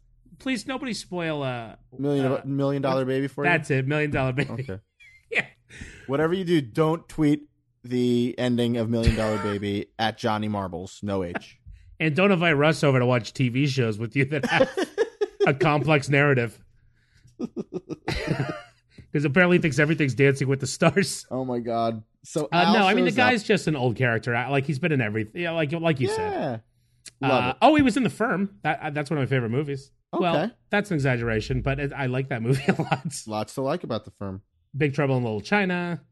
In 1941, which I've never seen, but isn't that Spielberg or something? So that's kind of cool. It is. It is Spielberg's one of his worst, I believe. I have not seen it either, but yeah. But you know what? If you're working on it, you probably don't feel that. Well, sometimes you do. And then he just had a lot of stints on TV shows, like 4 episodes here, 6 episodes here, 1 episode here. Yeah, he's a good old fashioned LA character actor. Love it. Yeah. And here he plays Al, and he's so he comes in and we'll just play the clip. Yeah, Al's bit. Go ahead. Sorry I'm late. This city is the worst. Al's the director of tourism for New York. Say, so you're the reason I can never get a cab, huh? The extra dollars that tourism brings in more than makes up for any inconvenience of its citizens. Oh, no, that goes without saying, because I was just Why not don't we all a sit tourist. down? Sure. Yeah, his bit is that he's very toned down. Yeah, you can't tell whether he's excited or miserable. Right, which sounds simple and is the funniest thing in the It's world. so funny. He is so good. He's so weird in Yeah. this role. Yes. He somehow makes the game of being like a monotone character the most colorful version Yeah. of that. He really does. It's really, really funny. Oh, It also, feels like yeah. he does such a great job with this role. I felt like like the role may have been written for him. oh, maybe. Like I'm sure that it wasn't. I'm sure he's just a good actor, but like I could see like Steve Paymer just writing this and just being like, "Oh yeah, we're gonna get Harden in here. I see Harden." Right. you know? Right.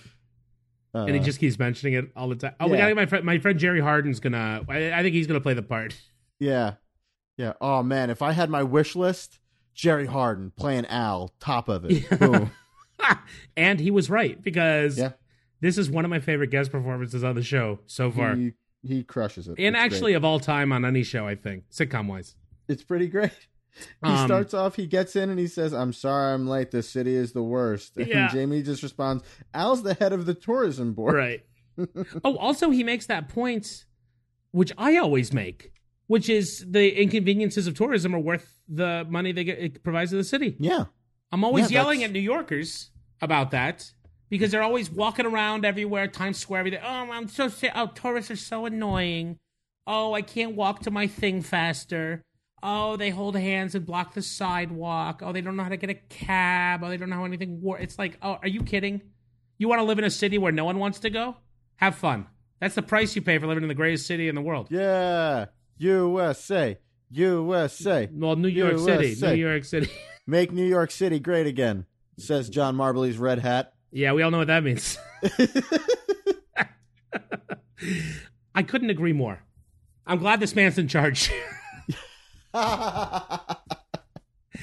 So Jamie asks Al to let Paul know what he's thinking, like what he's looking for as a client. Al, do you want to fill Paul in on your concept?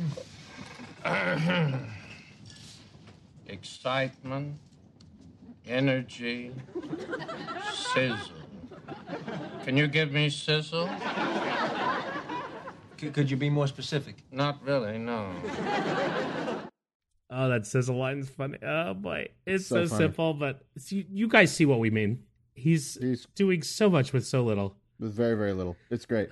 And Paul makes like a very solid pitch, I feel like. Sure. He And says it's what he fun to wants to see do. him. What? Yeah, he says what he wants to do. Here's how I see it. Here's And it's what I fun to wanna see bring him it. work. Yeah.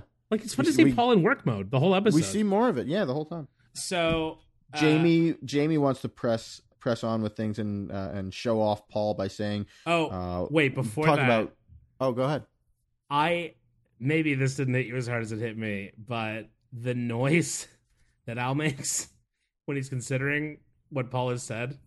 Brilliant work. Well, we don't want anything too brilliant. We want to appeal to Mr. and Mrs. America. Well, that's understood. That's why I really think that my concept will appeal to everybody, because it's about people. You really think that's the best point for selling the city? I do. I really do. Oh, well... I don't know. Nope, didn't hit me hard at all. Oh my! Are you kidding? When he's just like, like it's crazy, and his fingers are doing like a crazy like just like bending in a weird way, like he's mulling it out. Like really? Oh boy! John, can you do me a favor? Yeah. Could you make that noise again? No, actually, no, I can't. I would, but I clearly can't. Your doing the noise made me appreciate the noise in the episode more. That happens a good lot job. on the show. So yeah. Jamie is pitching Paul, and she says that she's very happy that Woody Allen once commented on his work. Tell me what Woody Allen said about your work. Woody? Go on. Don't be humble. God, fine, I'll tell him. Woody Allen said, wow. Woody Allen never says things like that. No, you know what? He really enjoyed that film I did on Paramecium. Yes, I think that was it. Yes, he was talking to a very good friend of Estes Kefauver. The point is, Wow. And Paul's not up. Paul, I guess, can see into the future and knows that a Woody Allen plug is not the best thing right now. No, this is being written literally as the trial's happening. Yeah. He says, he really enjoyed that film on Paramecium. Yeah. I think he was talking to Estes Kefauver. Really, really, really funny. So yeah, that's a whole bunch of fun. And then Al is on board. I love that Al's just like, you know what, Jamie? I trust you. Yep. And whatever you say goes. Yeah, if you say he's the guy, then he's the guy. Yeah. Shakes Paul's hand, says, welcome aboard, let's have a few laughs. Yeah. Which is the best possible outline for this guy. Steve Paymer. And then we go to commercial. We come back, scene 3. We're on the set of I Still Love New York. Yep. And it is Paul's wearing glasses. I know, for what? I don't know. He can't. The better to see the actors with, my dear. Yeah, I I guess so. And I was like, for the color, mate, like, because he's filming. So I'm like, does he just walk around with slightly blurry vision normally? Who can know? It's an Because interesting they're also not choice. reading glasses because he just has them on. No, these are maybe. I'll bet. You know what? I'll bet that this is a thing that he does to try to get respect. Maybe. Yeah, It could be. that could be a thing. The set also looks very 90s. Very 90s. It's got those neon light bars. This is very confusing because every single thing they said they were going to do and wanted to do about it's going to be a documentary goes completely out the window for the actual shoot. Gosh, Russ, I can't believe I didn't think that. You didn't? I was so enamored by John, the ad they went I can't with. believe you didn't think that. Do you remember who was coming out of that cab? Well, okay, yeah, sure. So just to paint a picture for everyone, we're on a soundstage. There's a New York City taxi cab on the soundstage. There's a bunch of crazy neon lights behind it. Mm-hmm. And there's a bunch of actors milling around in different New York archetypal costumes like Phantom of the Opera, New York cab driver, etc. Yeah, there's Phantom of the Opera. There's a person dressed like Cosette from Les Mis. There's a person in a cat costume from Cats. Right, so they went with the Broadway angle. You're right.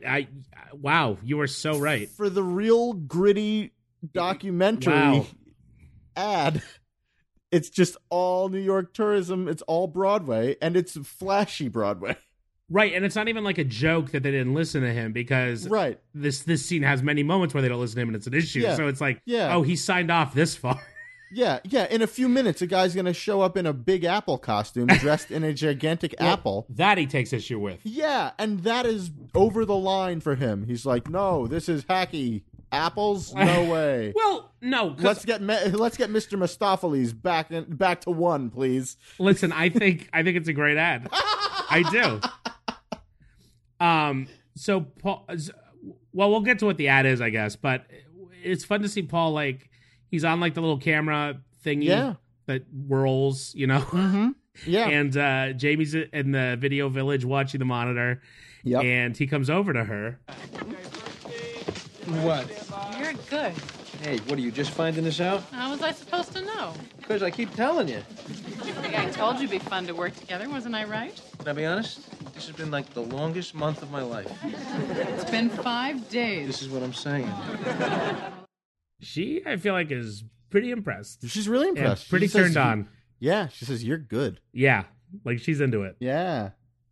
It's pretty fun. We get but also, yeah, she's excited. He's not so excited, even though he's doing it. Correct. Yeah. She says, isn't this fun? He says, this is the longest month of my life. She says, It's been 5 days. Yeah. Paul drops in this is what I'm saying.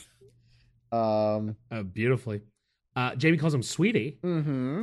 Not into it. Not into it. Trying to maintain an air of professionalism. Correct. Which is what the glasses are. Yeah. Yeah. I would have loved for him to be like, honey, I'm wearing glasses. Will you please calm down? Right. So she calls him over because she's picking out lunch for, this was a little weird too, but she's picking out lunch for him. Mm-hmm. Oh, and he's like, "Oh, that's sweet." And this no one laughed at. And I thought it was very funny. She's like, I'm getting lunch. He goes, "That's sweet." She goes, "Labor laws." Yeah, we have to. We are bound. I feel like it just happened too fast, maybe for the audience. Yeah, I don't know. It's a quick one. It's just she gets to be cold, hard business Jamie the whole episode. It's very funny. Yeah. So they start doing a classic Mad About You food decision. Where you ordering from? Chinese place across the street. Ooh, I don't know. Bright lights, sweet and sour shrimp. Could be very ugly. Hey, you know what? Pizza. I'm thinking pizza. We had that last night. Do you want Indian? Nah, curry makes my hair sweat. Well, here, you pick something. Hey, you know, whatever you want, I'm easy. And gosh, this guy loves pizza. Loves it. They had it last night. Who doesn't love pizza? Yeah. John, come on. Are you telling me you haven't had pizza for dinner one night and then wanted pizza for lunch the next day? Yeah. Yeah. No, you're right. It's the perfect food. But not often. Not often. Here's something about me. Two things about me. I love pizza more at this point in my life than I ever have in any other point in my life, including when I was a kid. That's bizarre. Well, part 2 makes it even more bizarre because I have been saying that for the past 4 years of my life, and I have meant it every time.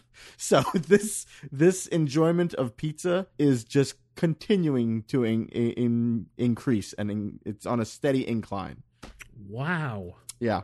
One of these days, as my grandmother would put it, I'm going to turn into a pizza. That's what I was hoping she was going to say. Curry makes my hair sweat. Yep, can't do it. Don't know what that means. It's a funny thing. So Paul, he's basically fine with, isn't he like fine with whatever she decides or something? Yeah. And he kisses her on the cheek, and then she's like, whoa. Not having it. Yep. Do not do that to me in front of these people. Right. And then we get that great moment where Paul calls for everyone to take it from the top, and a man wearing a gigantic apple and tights and a beret. Mm-hmm. He's the Fruit of the Loom apple, basically. Yes. He walks over, and Paul is not, and he asks, "Where should I stand?" Where do you want me? Oh, wait a second. I'm sorry. What, are you with the show? Yes, he is. I ordered him. For what? It's the Big Apple. Well, I get the symbolism, as subtle as it is. It was Al's idea. Well, it's Al's very bad idea. I'm going for a realistic thing Well, here. let's just put him in the background. No, I don't do background. I went to Juilliard with Robin Williams. Honey. Listen, Al wants him in. You can go to makeup. Paul is not into it. Not having it. I also love, though, that he went to, like, the way he says he went to Juilliard with Robin Williams is so weird and specific. And, like, it's like, okay, maybe this is just growing up. You hit an age and suddenly you're aware of things. But don't you feel like there was a period where people were talking about how Robin Williams went to Juilliard a lot? Probably. I'm sure it comes up. Yeah, it comes up all the time. Because he's not the only person you think of about Juilliard, you know? No, but he's the only professional comedian. Yeah, I guess so. He's the funniest person to ever go to Juilliard. Definitely. And so when you learn that he went to Juilliard, you can't believe it. But also, this guy's the most serious actor. Absolutely. And it's just funny to me. It's funny to me, too. I'm like, hey, did they ever teach you at Juilliard that if you're the background, you don't get to talk back to the director? That never came up. If the director tells you to do background, you do background. And this is grounds for dismissal right now. I mean, I'd want to be dismissed. Yeah, that's fair. I had to put this whole stupid apple on to stand in the background. Because that's not the gig he signed up for. Well, what did he sign up for? What are his lines? I think to be a principal. You think he got lines cut? I don't know if he had lines cut, but at least he was supposed to be, like, featured. You know what I mean? Okay. Because they went behind his back. You think he's supposed to get hit by the cab that's driven by the Phantom of the Opera? Yes. Or fall on it and crush it. That sounds like a Dateline. Big Apple. Apple hit by cab. It does. Driven by Phantom. Yeah. Phantom crushes fruit on 45th Street. New York's biggest apple. The Big Apple's biggest apple sits atop the Candied Apple Company at 8910 East 48th Street. Okay, that's good. Now do it like it's gritty, like it's an expose. I don't do expose work. Oh, so basically this apple was shoved in there by the client. Right. By So Al. Paul starts getting a little irritated. Yeah. Because this is still clearly his vision. Al and Paul both want creative control. Yeah. Listen, I would never have done this if I didn't think that I had complete creative control. You do have complete creative control as long as it doesn't conflict with Al's complete creative control. All right, but in the end, I mean, I have final decision, do I not? Right, because you're the one signing the checks. I don't sign the checks. He signs the checks. Oh, then I guess it's his decision. I love how Jamie handles him. She tricks him with her little circular logic again. Yep. And concludes that basically, as anyone would expect, no one cares about the artist's vision. Right. And Al's got the money. Al gets to make the final decisions. And she's right in that respect. Yeah. Well, and, also did you catch that Paul calls her Miss Stemple? No. Yeah. That's cute. That's in a moment. I'm sorry, because she goes over and she's watching the dailies with a guy from work. Is it Kenny? Is that his name? Oh, right. That hasn't happened yet, I don't think. That hasn't happened yet. That's about to happen, I believe. Yes, and I think now that you've said it, I can, you know what? I can hear it in my head. I don't know if I remember it. Yeah. Who cares? There'll be a Serial Season 3 will be about whether or not I remembered. I can't wait to tune in. Maybe it'll be better than Season 2, you know what I mean? Yeah, certainly more important. So Paul wants to run the ad again and do a take, I think, this time. So this is, to me, unless you were already clear on this is to me where the premise of the ad became clear. It was not yet clear to me. And either. I fell in love with it. Yeah. Basically, everyone, I think this ad is a New York City cab, has various New York characters just pouring out of it like a clown cab. Right. That's pretty fun. And they're all waving at the camera. Russ is not impressed. No. I'll be honest. I thought when you were saying, like, this is when I got it, I was just like, oh, John's going to unlock this hidden meaning for me, and suddenly I'm going to appreciate it. And then you're just like, so all these people, all these things were in a cab, and then they got out of it. And I was like, yeah. No, but I'm like, oh, that's what I thought. All right. No, but that there's too many, that it's like a clown cab. that clearly both sides of the cab are open, but one's masked, and there's just people funneling through it. You know what? You're right. I'm sorry. I forgot. It's hilarious. Oh. You would hate the circus. I would hate the circus. So while he's trying to shoot this, he looks over and he sees Jamie is she's watching the dailies, and she's with the 4 guys from work, some clients, some coworkers. Yep. And this guy Kenny's got his arm around Jamie. Yeah. And Paul takes exception with that. He's not having it. No, but also, what are you doing, Kenny? I don't know. I simply don't know. I've had very close friends at work, like female friends. Like when I was like 23, you know, when you're like young and everything's who cares? Yeah. And even then, who puts their arm around? Like, that's crazy, unless you're a creep. Yeah, this is where it should be like, we would be justified in taking a 180 and being like, oh, this is the episode where... Yeah, right. Where Jamie has to deal with a gross coworker. Yeah, and that we learned that Jamie is having an affair with Kenny because that's how he's handling this. Right. It's just right.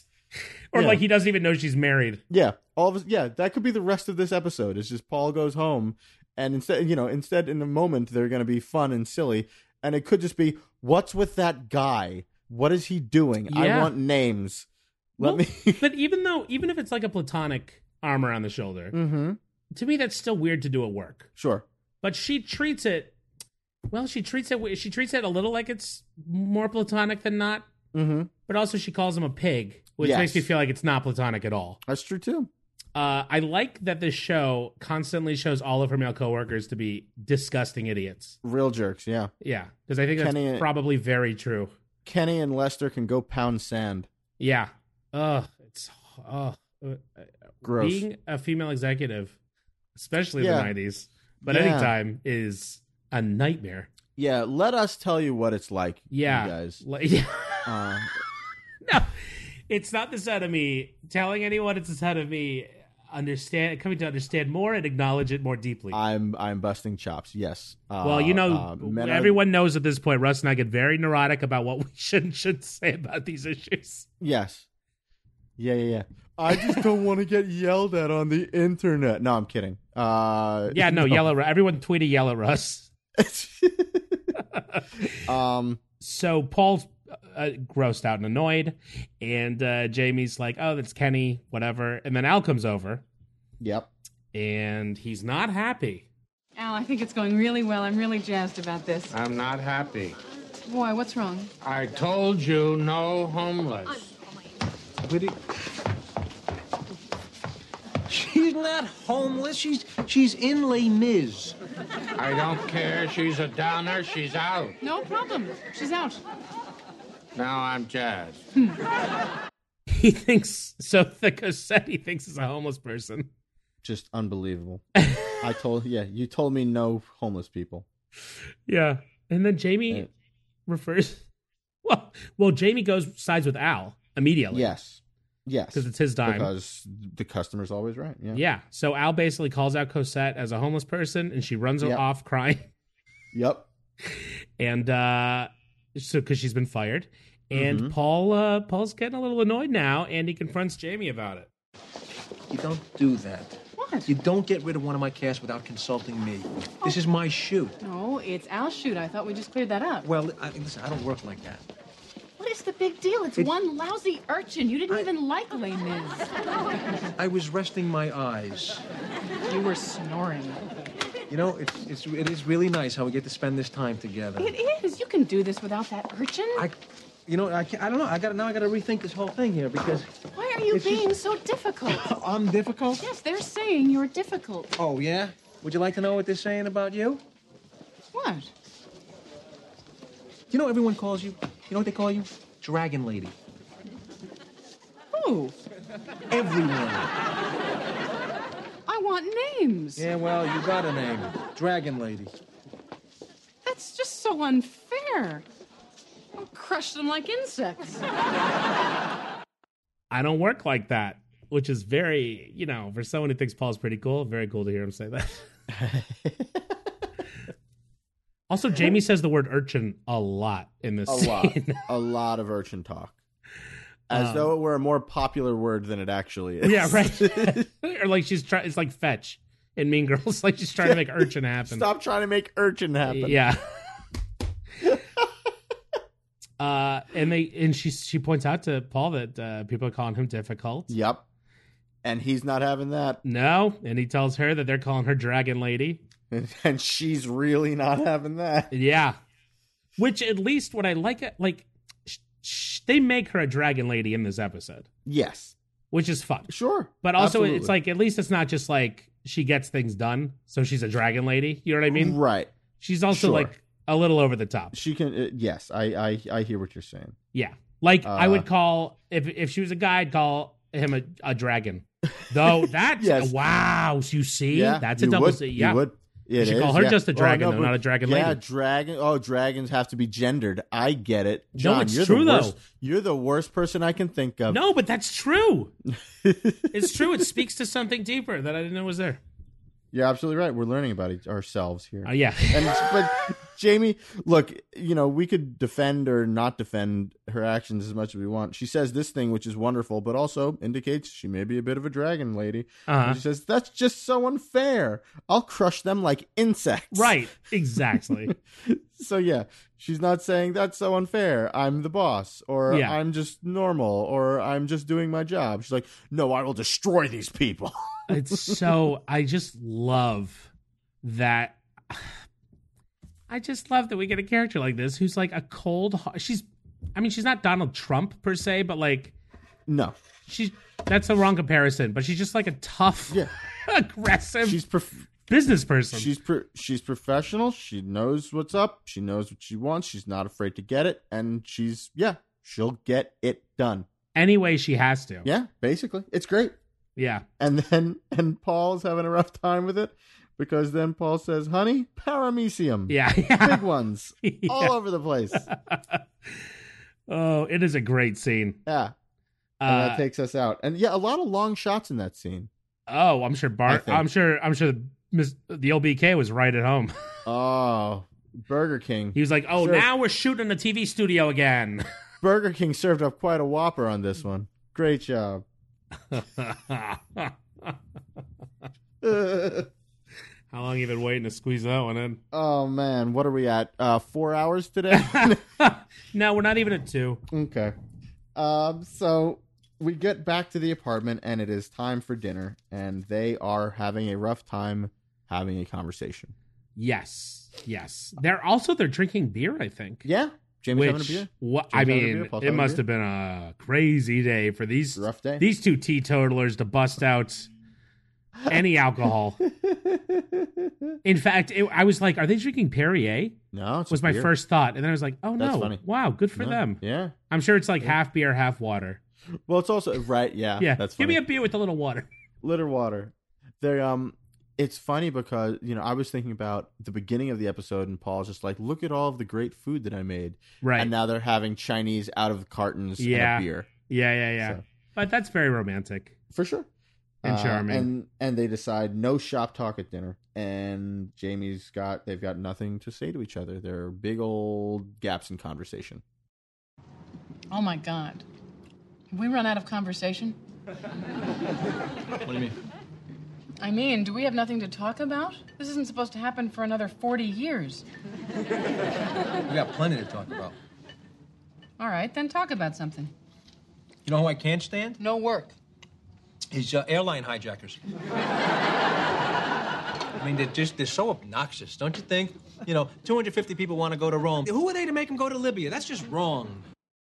I mean, that freaks me out as much as it freaks Jamie out sometimes. Sure. And I'm trying, as an adult, I try to get used to it and understand that it's not the red flag that Pop TV has led us to believe it is. No, I agree, and I also had big trouble with that. But yeah, it's chill. It's okay. Like in what is it, Eternal Sunshine of the Spotless Mind? I haven't seen that in quite a while, but go ahead.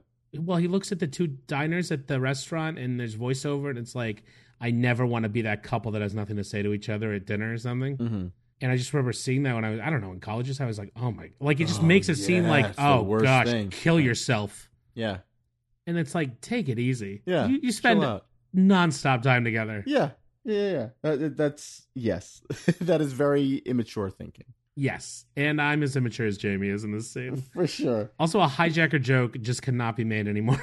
Nope. Paul saying, know what I can't stand. Jamie says no work talk. Paul says, is airline hijackers. That won't fly. No pun intended. That was unfortunate what I just did. Oh, that was real, guys. I'm really sorry. That was not supposed to happen. I like when they're real. I like genuine, no puns that aren't intended. Because I think they're fun.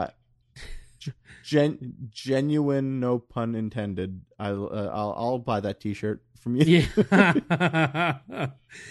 Yeah. So Jamie, the dinner sort of like hits a wall, and Jamie very sweetly kisses him on the forehead and is like, "I'm going to the bedroom." Mm-hmm. So we get to hang out with Paul a little alone. He takes like another shrimp. It does not go well. Yeah. So then he goes to the bedroom, I guess, to see what's up. And she comes walking back out with a book. Mm-hmm. And it's just, what I love is just, this is just like a minute of silence between the two of them, like just behaving. Just Paul slowly following Jamie around the apartment. Yeah. So then she takes the book and goes into the kitchen. Mm-hmm. And he's trying not to follow her, I feel like. Yep. But he doesn't know what else to do, so he picks up the dirty plates and goes in the kitchen. Mm-hmm. And then she comes right back out. Plus, there's that weird thing where it's just like, do we want to talk? Do you not want to? What's the right thing for me to do right now? Yeah. I don't know. But yeah, so he follows her in. Yeah. And she walks out of the kitchen. And he comes back out, and she's by the window. Where are you going now? Nowhere. I just thought I'd sit on the fire escape for a while. We don't have a fire escape. I know. I just need a little space. What are you angry about? Oh, I'm not angry. I'm not. I'm just sick of the sight of you. Okay, that's better. No. It's just been too much. Too much what? You, me, us, together. You. Okay. No, wait. We don't have to be in separate rooms. Let's just not talk. Okay? Okay, fine. So I'll be right here, Okay. and I'll be not talking. Okay. She just needs some alone time. Going to the fire escape that Yeah. we don't have. That's a really funny joke. Also, I would be too terrified to do anything on a fire escape in New York, especially. Yes. Yeah. My coworker almost died. Oh, jeez. Well, I don't know, died, but like would have been roughed up because we had a big party. I worked at a startup in Soho, beautiful old loft on Broadway in Spring. Yeah. And we were having the party, so the windows were open, and he was like, "I'm gonna go outside and look at Broadway with a beer." And he walks up one step and it gives out under him. I know, it's terrifying. He was pretty shaken up for the rest of the night. Holy cow. Yeah. It was like on the third floor, but that's enough. That's enough. Mm-hmm. Yikes. Mm-hmm. So those old fire escapes are terrifying. Yeah. Don't go on them. Yeah, don't go on them to read. Just deal with your partner. Yeah. Just have a conversation or don't have a conversation. Yeah. Don't read outside. So she sits on the love seat with a book. Right. And Paul goes down to their second hideous couch Right. with his own book. Yeah. Jamie says, "I'm not angry. I'm just sick of the sight of you." Yeah. Right. And they just want to read silently. That's what she needs. Which is great. That's great. Sure. Yeah. Sure. And he's on board. Yeah. He gets his book Yeah. and he sits down. He lays down. He puts his he doesn't take his shoes off, which I think is crazy. I noticed that too. You're Yeah. disgusting, you monster. Yeah. Also, how does he grow up in the house with those parents that we meet later and not also be repulsed by what he's doing? Inexcusable. Unless it's an act of rebellion, in which case, find some other way. Get a tattoo. Take your shoes off when Boy, you're on the couch. The two Jewish mother homes we grew up in. Yeah. We're both this upset. I'm just like, come on. Yeah. No, it's disgusting though. In my notes, I literally wrote, "and puts his filthy shoes on the couch." We should have started here. Yeah. Just been like, okay, cold open, Monopoly, cold open over. Paul puts his disgusting feet on the couch with his shoes on. Yeah. So they both settle into their books, and Jamie asks him, what's she asking what he's reading? Yes. She's just asking questions. Yeah. What are you reading? A book. Oh, good. Me too.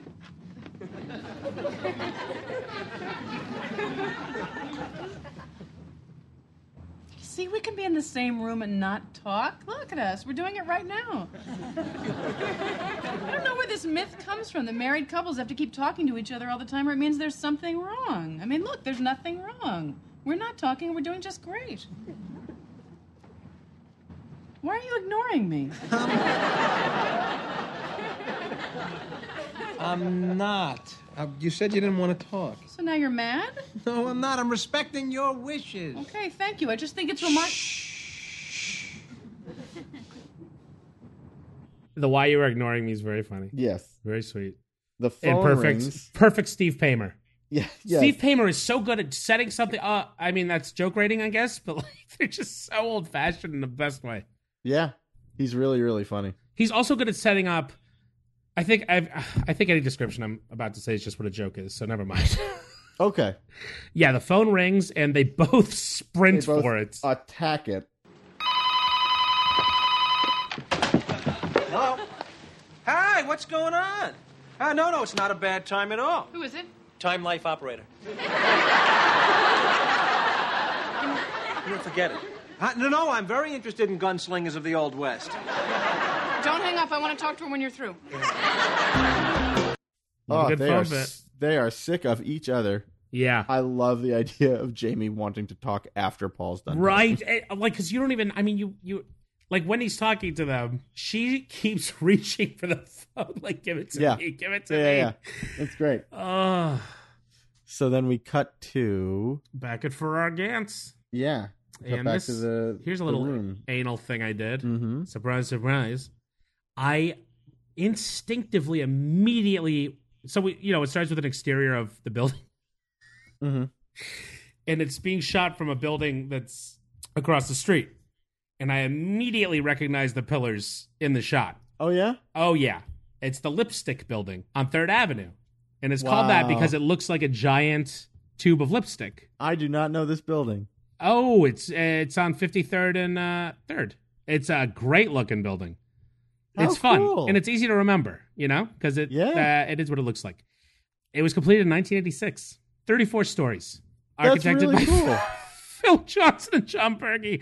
So anyway, I went to Google, wrote whatever it's called, where you look at the streets like a lunatic again, and identify some Ferrari gas. Appears to be at 866 3rd Avenue, which is now a courtyard. I love this. And Really? honestly, it probably was then, which is why they cropped the bottom out of the shot. It might just be a cover. I don't know. Or for our Gantz meets in hotel conference rooms instead of their own. You think it's a front? Yeah, I think she's in the CIA. So they're back in there. Paul has done a great job. Yes. Oh, and he's playing with the office toys again like crazy. Yes, he is. Yes. So yeah, Jamie is like, I loved your film. Everyone loved the film. Yeah. And then he gets classic, typical artist. He's like, is it as good as Citizen Kane? Yeah, Citizen Kane great? She says, not that great. He's like, well, to be fair, that was an unfair comparison. He said so. He put it out there, and then he tones it down. So Al comes in. Yep. Look at me. I'm ecstatic. Of course, I was a little worried at first. I know, but we got it done, and that's what counts. You're a good team. In fact, I've been authorized to hire you to shoot our next 5 spots. How do you like them big apples? The next 5 spots. That's incredible. That is incredible. Incredibly, he's unavailable. Yes? Who is? You are? Is there some way we can work around this? Well, that depends. You're not holding out for more money, are you? No. It's nothing like that. It's just that he has to get to work on his next film. On what? Estes Kefauver. Classic Al joke. Great. Classic Al joke. People are going to be talking about this Al joke for time immemorial. He wants them to direct, what, 5 more? 5 more commercials. Ay. And the tables have turned. And it's so perfect, too, because, this is exactly what any filmmaker who didn't want to do it would do. Because all artists want is validation sometimes. They want validation, and they want consistent work. Right. And so Paul saying, gets so excited. He's like, oh, wow, 5. Wow, cool. Yeah. And Jamie immediately says, turn him down. And she uses Estes. Yeah. Estes again. He has to work on his next film on Estes Kefauver. So she sort of asks Al to leave them alone for a minute to discuss. Yeah. Because Al's very forceful, and he's like, listen, I want you to work on this. Mm-hmm. Make it happen, Jamie. He's pretty, he really puts his foot down. Yeah. And he does. And Jamie just explains, I love you, and this was a really hard week. This was a bad idea. It was your idea. It was my bad idea. But look, the film came out great. It did. I didn't. I'm a wreck, aren't you? I'm a little dented, maybe. And I missed you this week. We were together every minute. I know I didn't have time to think about you, to miss you. I missed missing you. I have such a headache now. I think we just blended our lives a little too much. You think? I think we overblended. I think we may have pureed. It's just not healthy to be together 24 hours a day. How do you think Steve and Edie do it? Clearly, they're the exception. So, in other words... You were right. But more importantly... I was wrong. There you go. And he makes her admit she was wrong. Oh, it's so good. Explicitly. Yeah. Not just you were right, but more importantly, I was wrong. Oh. Which is so petty, but he's so satisfied. Chalk one up for Paul. But she's also so... It's the same attitude that she brought into this whole thing to begin with. She's looking at it. She's like, I see exactly what happened. Yep. I'm not going to mince words. I'm not going to try and weasel out it. No, you're right. I was wrong. Yep. Moving on. Yes. Moving on. He references Steve and Edie. I'm assuming you knew exactly who that was. I do. I looked him up. Okay. For those who Steve don't Lawrence, know. Edie Gourmet. Oh, wow. Mm-hmm. Oh, they kept their name even though they were a married band? I mean, she kept her name? Yeah. Isn't that funny? Yeah. Well, I mean, well, Lucy not and Desi. funny. Listen, anyone can do whatever they want. I don't care. I don't care. No, you're right. Lucy and Desi. Don't worry. A man, John Marbley, has given everybody the right Oh, gosh. to...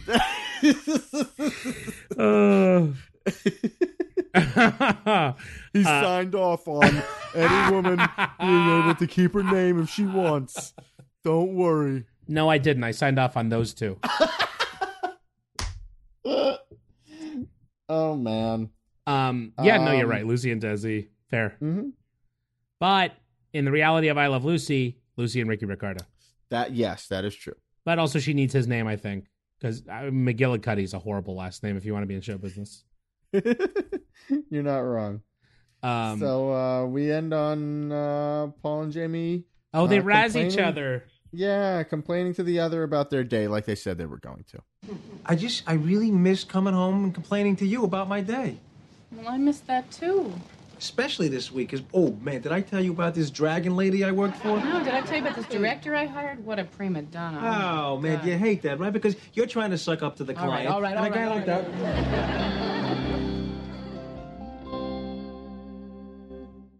I do love a good day complaint to a For sure. romantic partner. Lovely. That is a big part of relationships. Yes. Yeah, it is. And that's a lovely wrap up for the meat of the episode. So the tag. The tag. Big time tag. They're playing Monopoly because this show loves a good full circle. Mm-hmm. As do people. Yeah. And we just get to see them play Monopoly. Yep. And And she's it's crushing fun. him again. She's beating him again or still, who knows? Uh-huh. And And, he rolls twice in a row. Yep. And because it's his board. Mm-hmm. And he lands on St. Charles Place, which has a hotel. So she's like, you owe me money. So she starts futzing around with her stuff, with her money and, everything. Yep. And then Paul picks up a community chest card, unprompted. Look at this. Community chest. You got a movie of the week. That's unbelievable. That's unbelievable.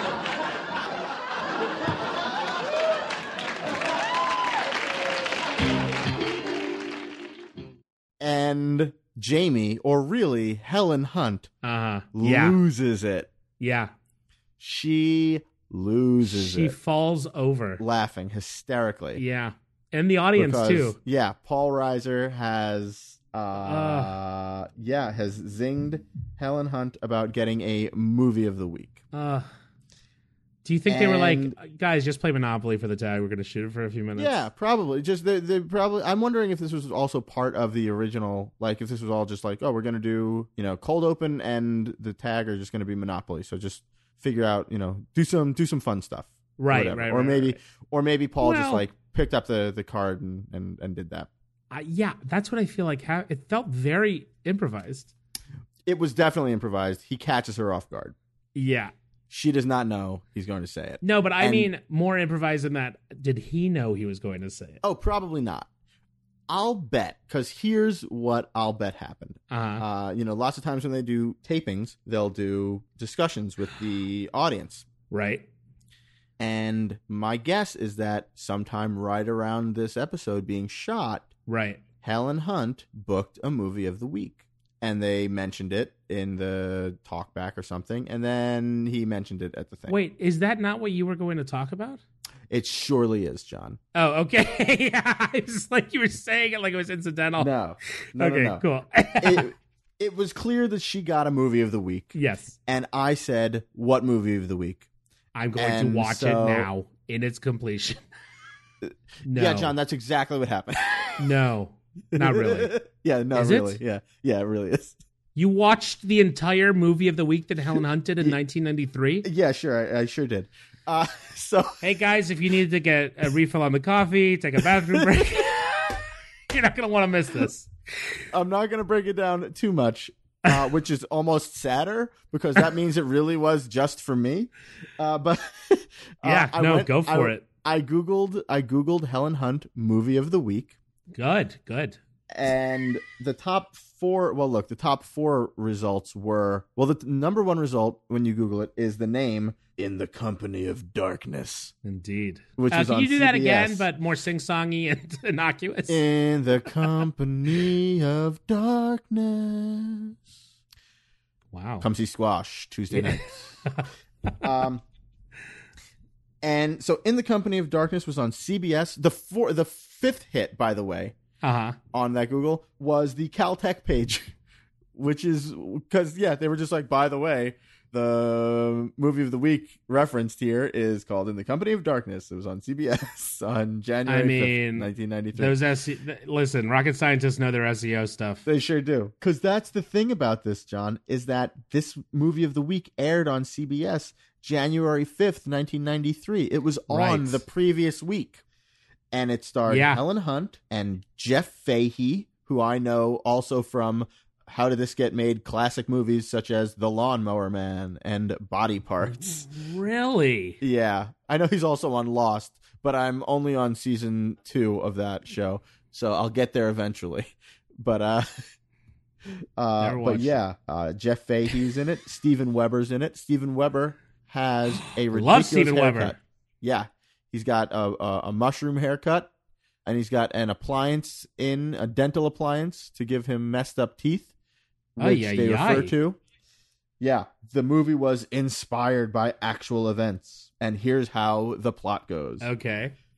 After young policewoman Gina Pulaski succeeds in handling a domestic fight particularly well, she's added to a small team of detectives assigned to a case of gruesome child killings. She proves herself to be a worthwhile reinforcement by tracking down the prime suspect, a disturbingly smart young man named Kyle Timler. Much to the horror of teammate and lover Will McCade, Pulaski goes undercover to infiltrate in Timler's life, trying to get as close to him as necessary to make him confess his crimes without even noticing it.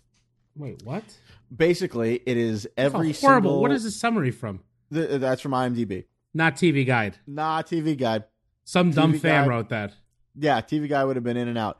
It's the same. The fact that it is... This is one of my favorite things that happens in bad movies is that they say inspired by actual events, and then they just tell you the most cookie-cutter plot of anything. Right. That you've heard a million times, where it's just like, a woman went undercover to catch a bad guy, and then they caught a bad guy. Like, that's what happens in this movie. You're right. Well, this is the TV Guide description, I believe, which is longer than we're used to because it is a movie, after all. Sure. A rookie cop, out to prove herself, takes a dangerous undercover assignment to get a confession from a suspected sociopath accused of killing 2 preteen boys. The closer she gets to the roots of his madness, the more she must struggle with her own inner demons. Yeah, it's kind of... Yeah? It's Silence of the Lambs. It's Silence of the Lambs. Yeah, it's a worse version of Silence of the Lambs. Wait, is Steven Weber the killer? The sociopath? Yes. That's why he has weird teeth, to make him evil. Yes. Because people with dental work are evil. 100% of them. Yeah. You got a chip on your tooth, and you're going to take it out on society. So he kills these kids, and she gets it. You know, it's funny because as the movie, look, first of all, this movie was a lot better than I was expecting it to be. It really was. I'm sure, yeah. Yeah, it was. I mean, it's well acted. She's very good in it. Right, and Steven Weber's great, and I'm sure Jeff Fahey's Weber's very good. And Jeff Fahey does a great job. It's well done. There was a really cool shot in the end after he spoiler alert, she catches him and they arrest him, and she goes to visit him in jail, and you see her. And he throws semen on her face.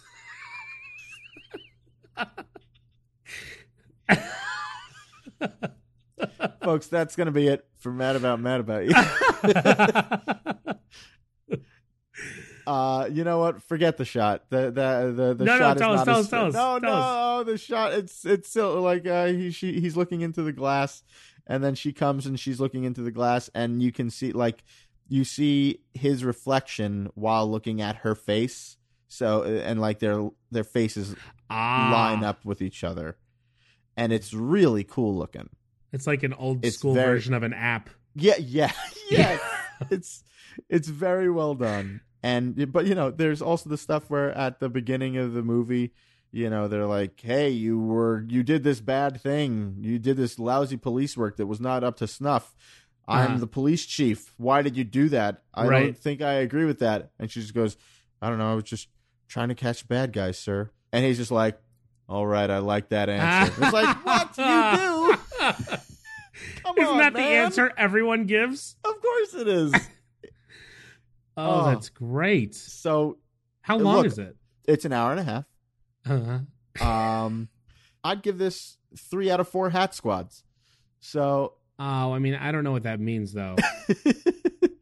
I'd say give me a Rotten Tomatoes. A Rotten Tomatoes 65%. Okay. Yeah, that's pretty good for a TV movie. Perfectly watchable. Yeah. It's weird because for a long time, it's like just be, oh, hey, what if Jamie Buckman became a cop? Oh, that's great and weird. Yeah, it's what really are her weird. Demons? They're not very interesting. Yeah. I watched it, I decided it was enough to half watch most of this movie, and then I reread that and I was just like, oh, they're talking about her demons. That's right. There are a couple of scenes where they talk about her demons. She has an unhealthy obsession with the fact that her baked potatoes always come out wet and soggy. I'm like, let me watch these demons, and she's just like, oh yeah, my parents were divorced, and my dad said he was going to come and pick. My dad said he was going to come and pick me up and take me to live with him, and so I waited outside all day, and then he didn't come, and then my mom was mad. And I'm like, I mean, that's sad, but no. That's sad, but also, first of all, no, and secondly, when the rest of your movie is so similar to Silence of the Lambs, you better really bring it with the demons, you know? Wait, what are Jodie Foster's demons in that movie besides being friends with Mel Gibson? JK. Oh, well, the lambs are screaming. Wait. Yeah, are the lambs still screaming, Clarice? Oh, right. Do we have? Does the movie cover that? What they are? Yeah, I don't remember. Yes, they do. I don't. Is that a big part of the movie? Either. And I'm sure. Look, I know. Oh, you forgot too. Yeah, I did. Oh, okay. I like the idea. I like the idea of just him being like quid pro quo, Clarice, and her being like, I used to have to deal with lambs that screamed, and that's my demon. I grew up on a farm. Yeah, that's my West Virginia accent. How about that? That's not bad. I used to deal with demons. I used to deal with lambs that screamed. Not the best. Also, this week we've got a very special treat. A listener, a buddy of mine, named Darcy. He lives in Australia, and he listens. He's a Rise guy. He's a real Rise guy. We're around the world. We're around the world. Darcy wrote a song, and the first verse is about Conan O'Brien and Andy Richter, and the second verse and the chorus is not. What is that about, Russ? Well, you'll just have to listen to find out. So, Rise guys and Rise gals, please listen to this. It's by my buddy Darcy. He's also in a band called Max Chillin' and the Curbside Collective.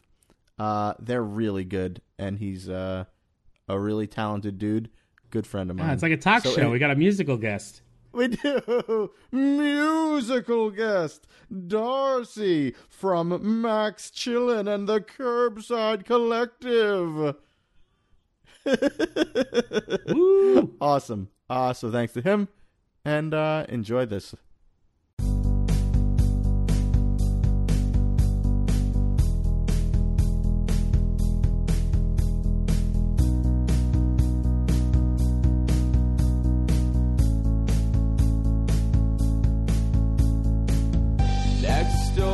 Something you don't wanna know. Stand drenched inside in Conan's borrowed clothes. You're not cookie cutted out for prime time. Yeah, I'm a little tuckered out from prime time. Bow system bumping up your bloody nose. Stumbling, stumpy, stamping Andy Richter's toes. Is this going live to tape?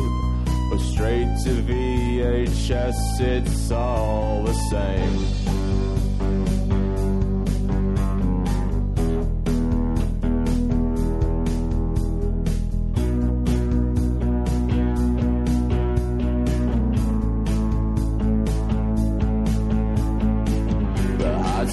squad is coming to get me.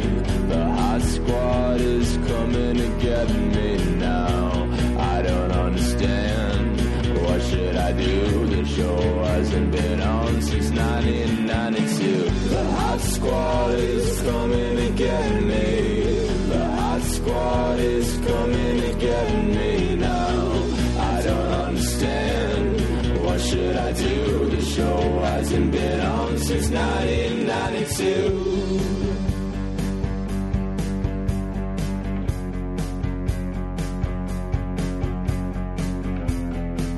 I'm mad about you. I'm mad about you. I'm mad about you.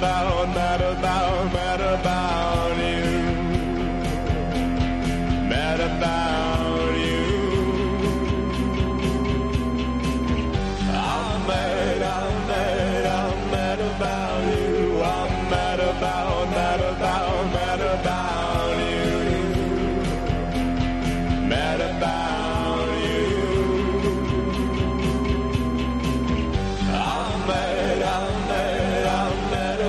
you. I'm mad about you. I'm mad about you. Mad about you.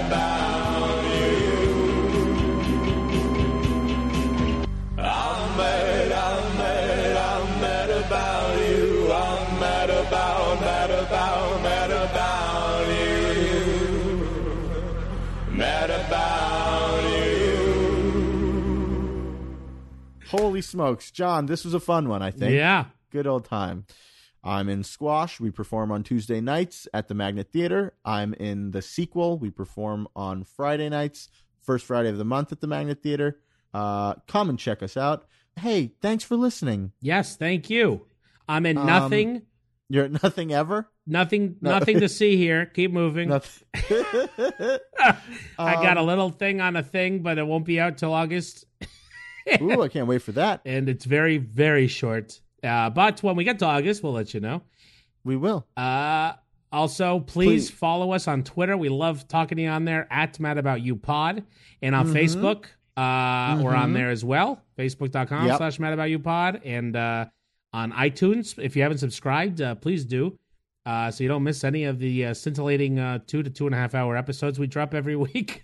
Let us know what you like. Let us know what you don't. Let us say hi. Yes, say hi. We love it. Oh, and if you haven't, if you have a chance, the reviews and comments on iTunes are always great to see and help us get the word out. Absolutely. And Please I do think that. That's all I have to say. That's all I have to say. I'm at Russ Fader, RUSSFEDER on Twitter. I'm at Johnny Marbles, no H. Our theme music is the best theme music. It is by John D. Ivy. Our logo is the best logo, and it is by Mr. Nathan Diffie. Thank you so much to the both of them. And the editing, which I've been meaning to credit for the last, 10 episodes. Give I or always take. forget because of muscle memory. He's a champion. He's so good. By Vuk Jovanovic. Thank you very much, you. sir. Well, we've done it. Success. Yeah. John. Yeah. My name is There Russ we go. Fader. I'm John Marbley. And this is what we're saying.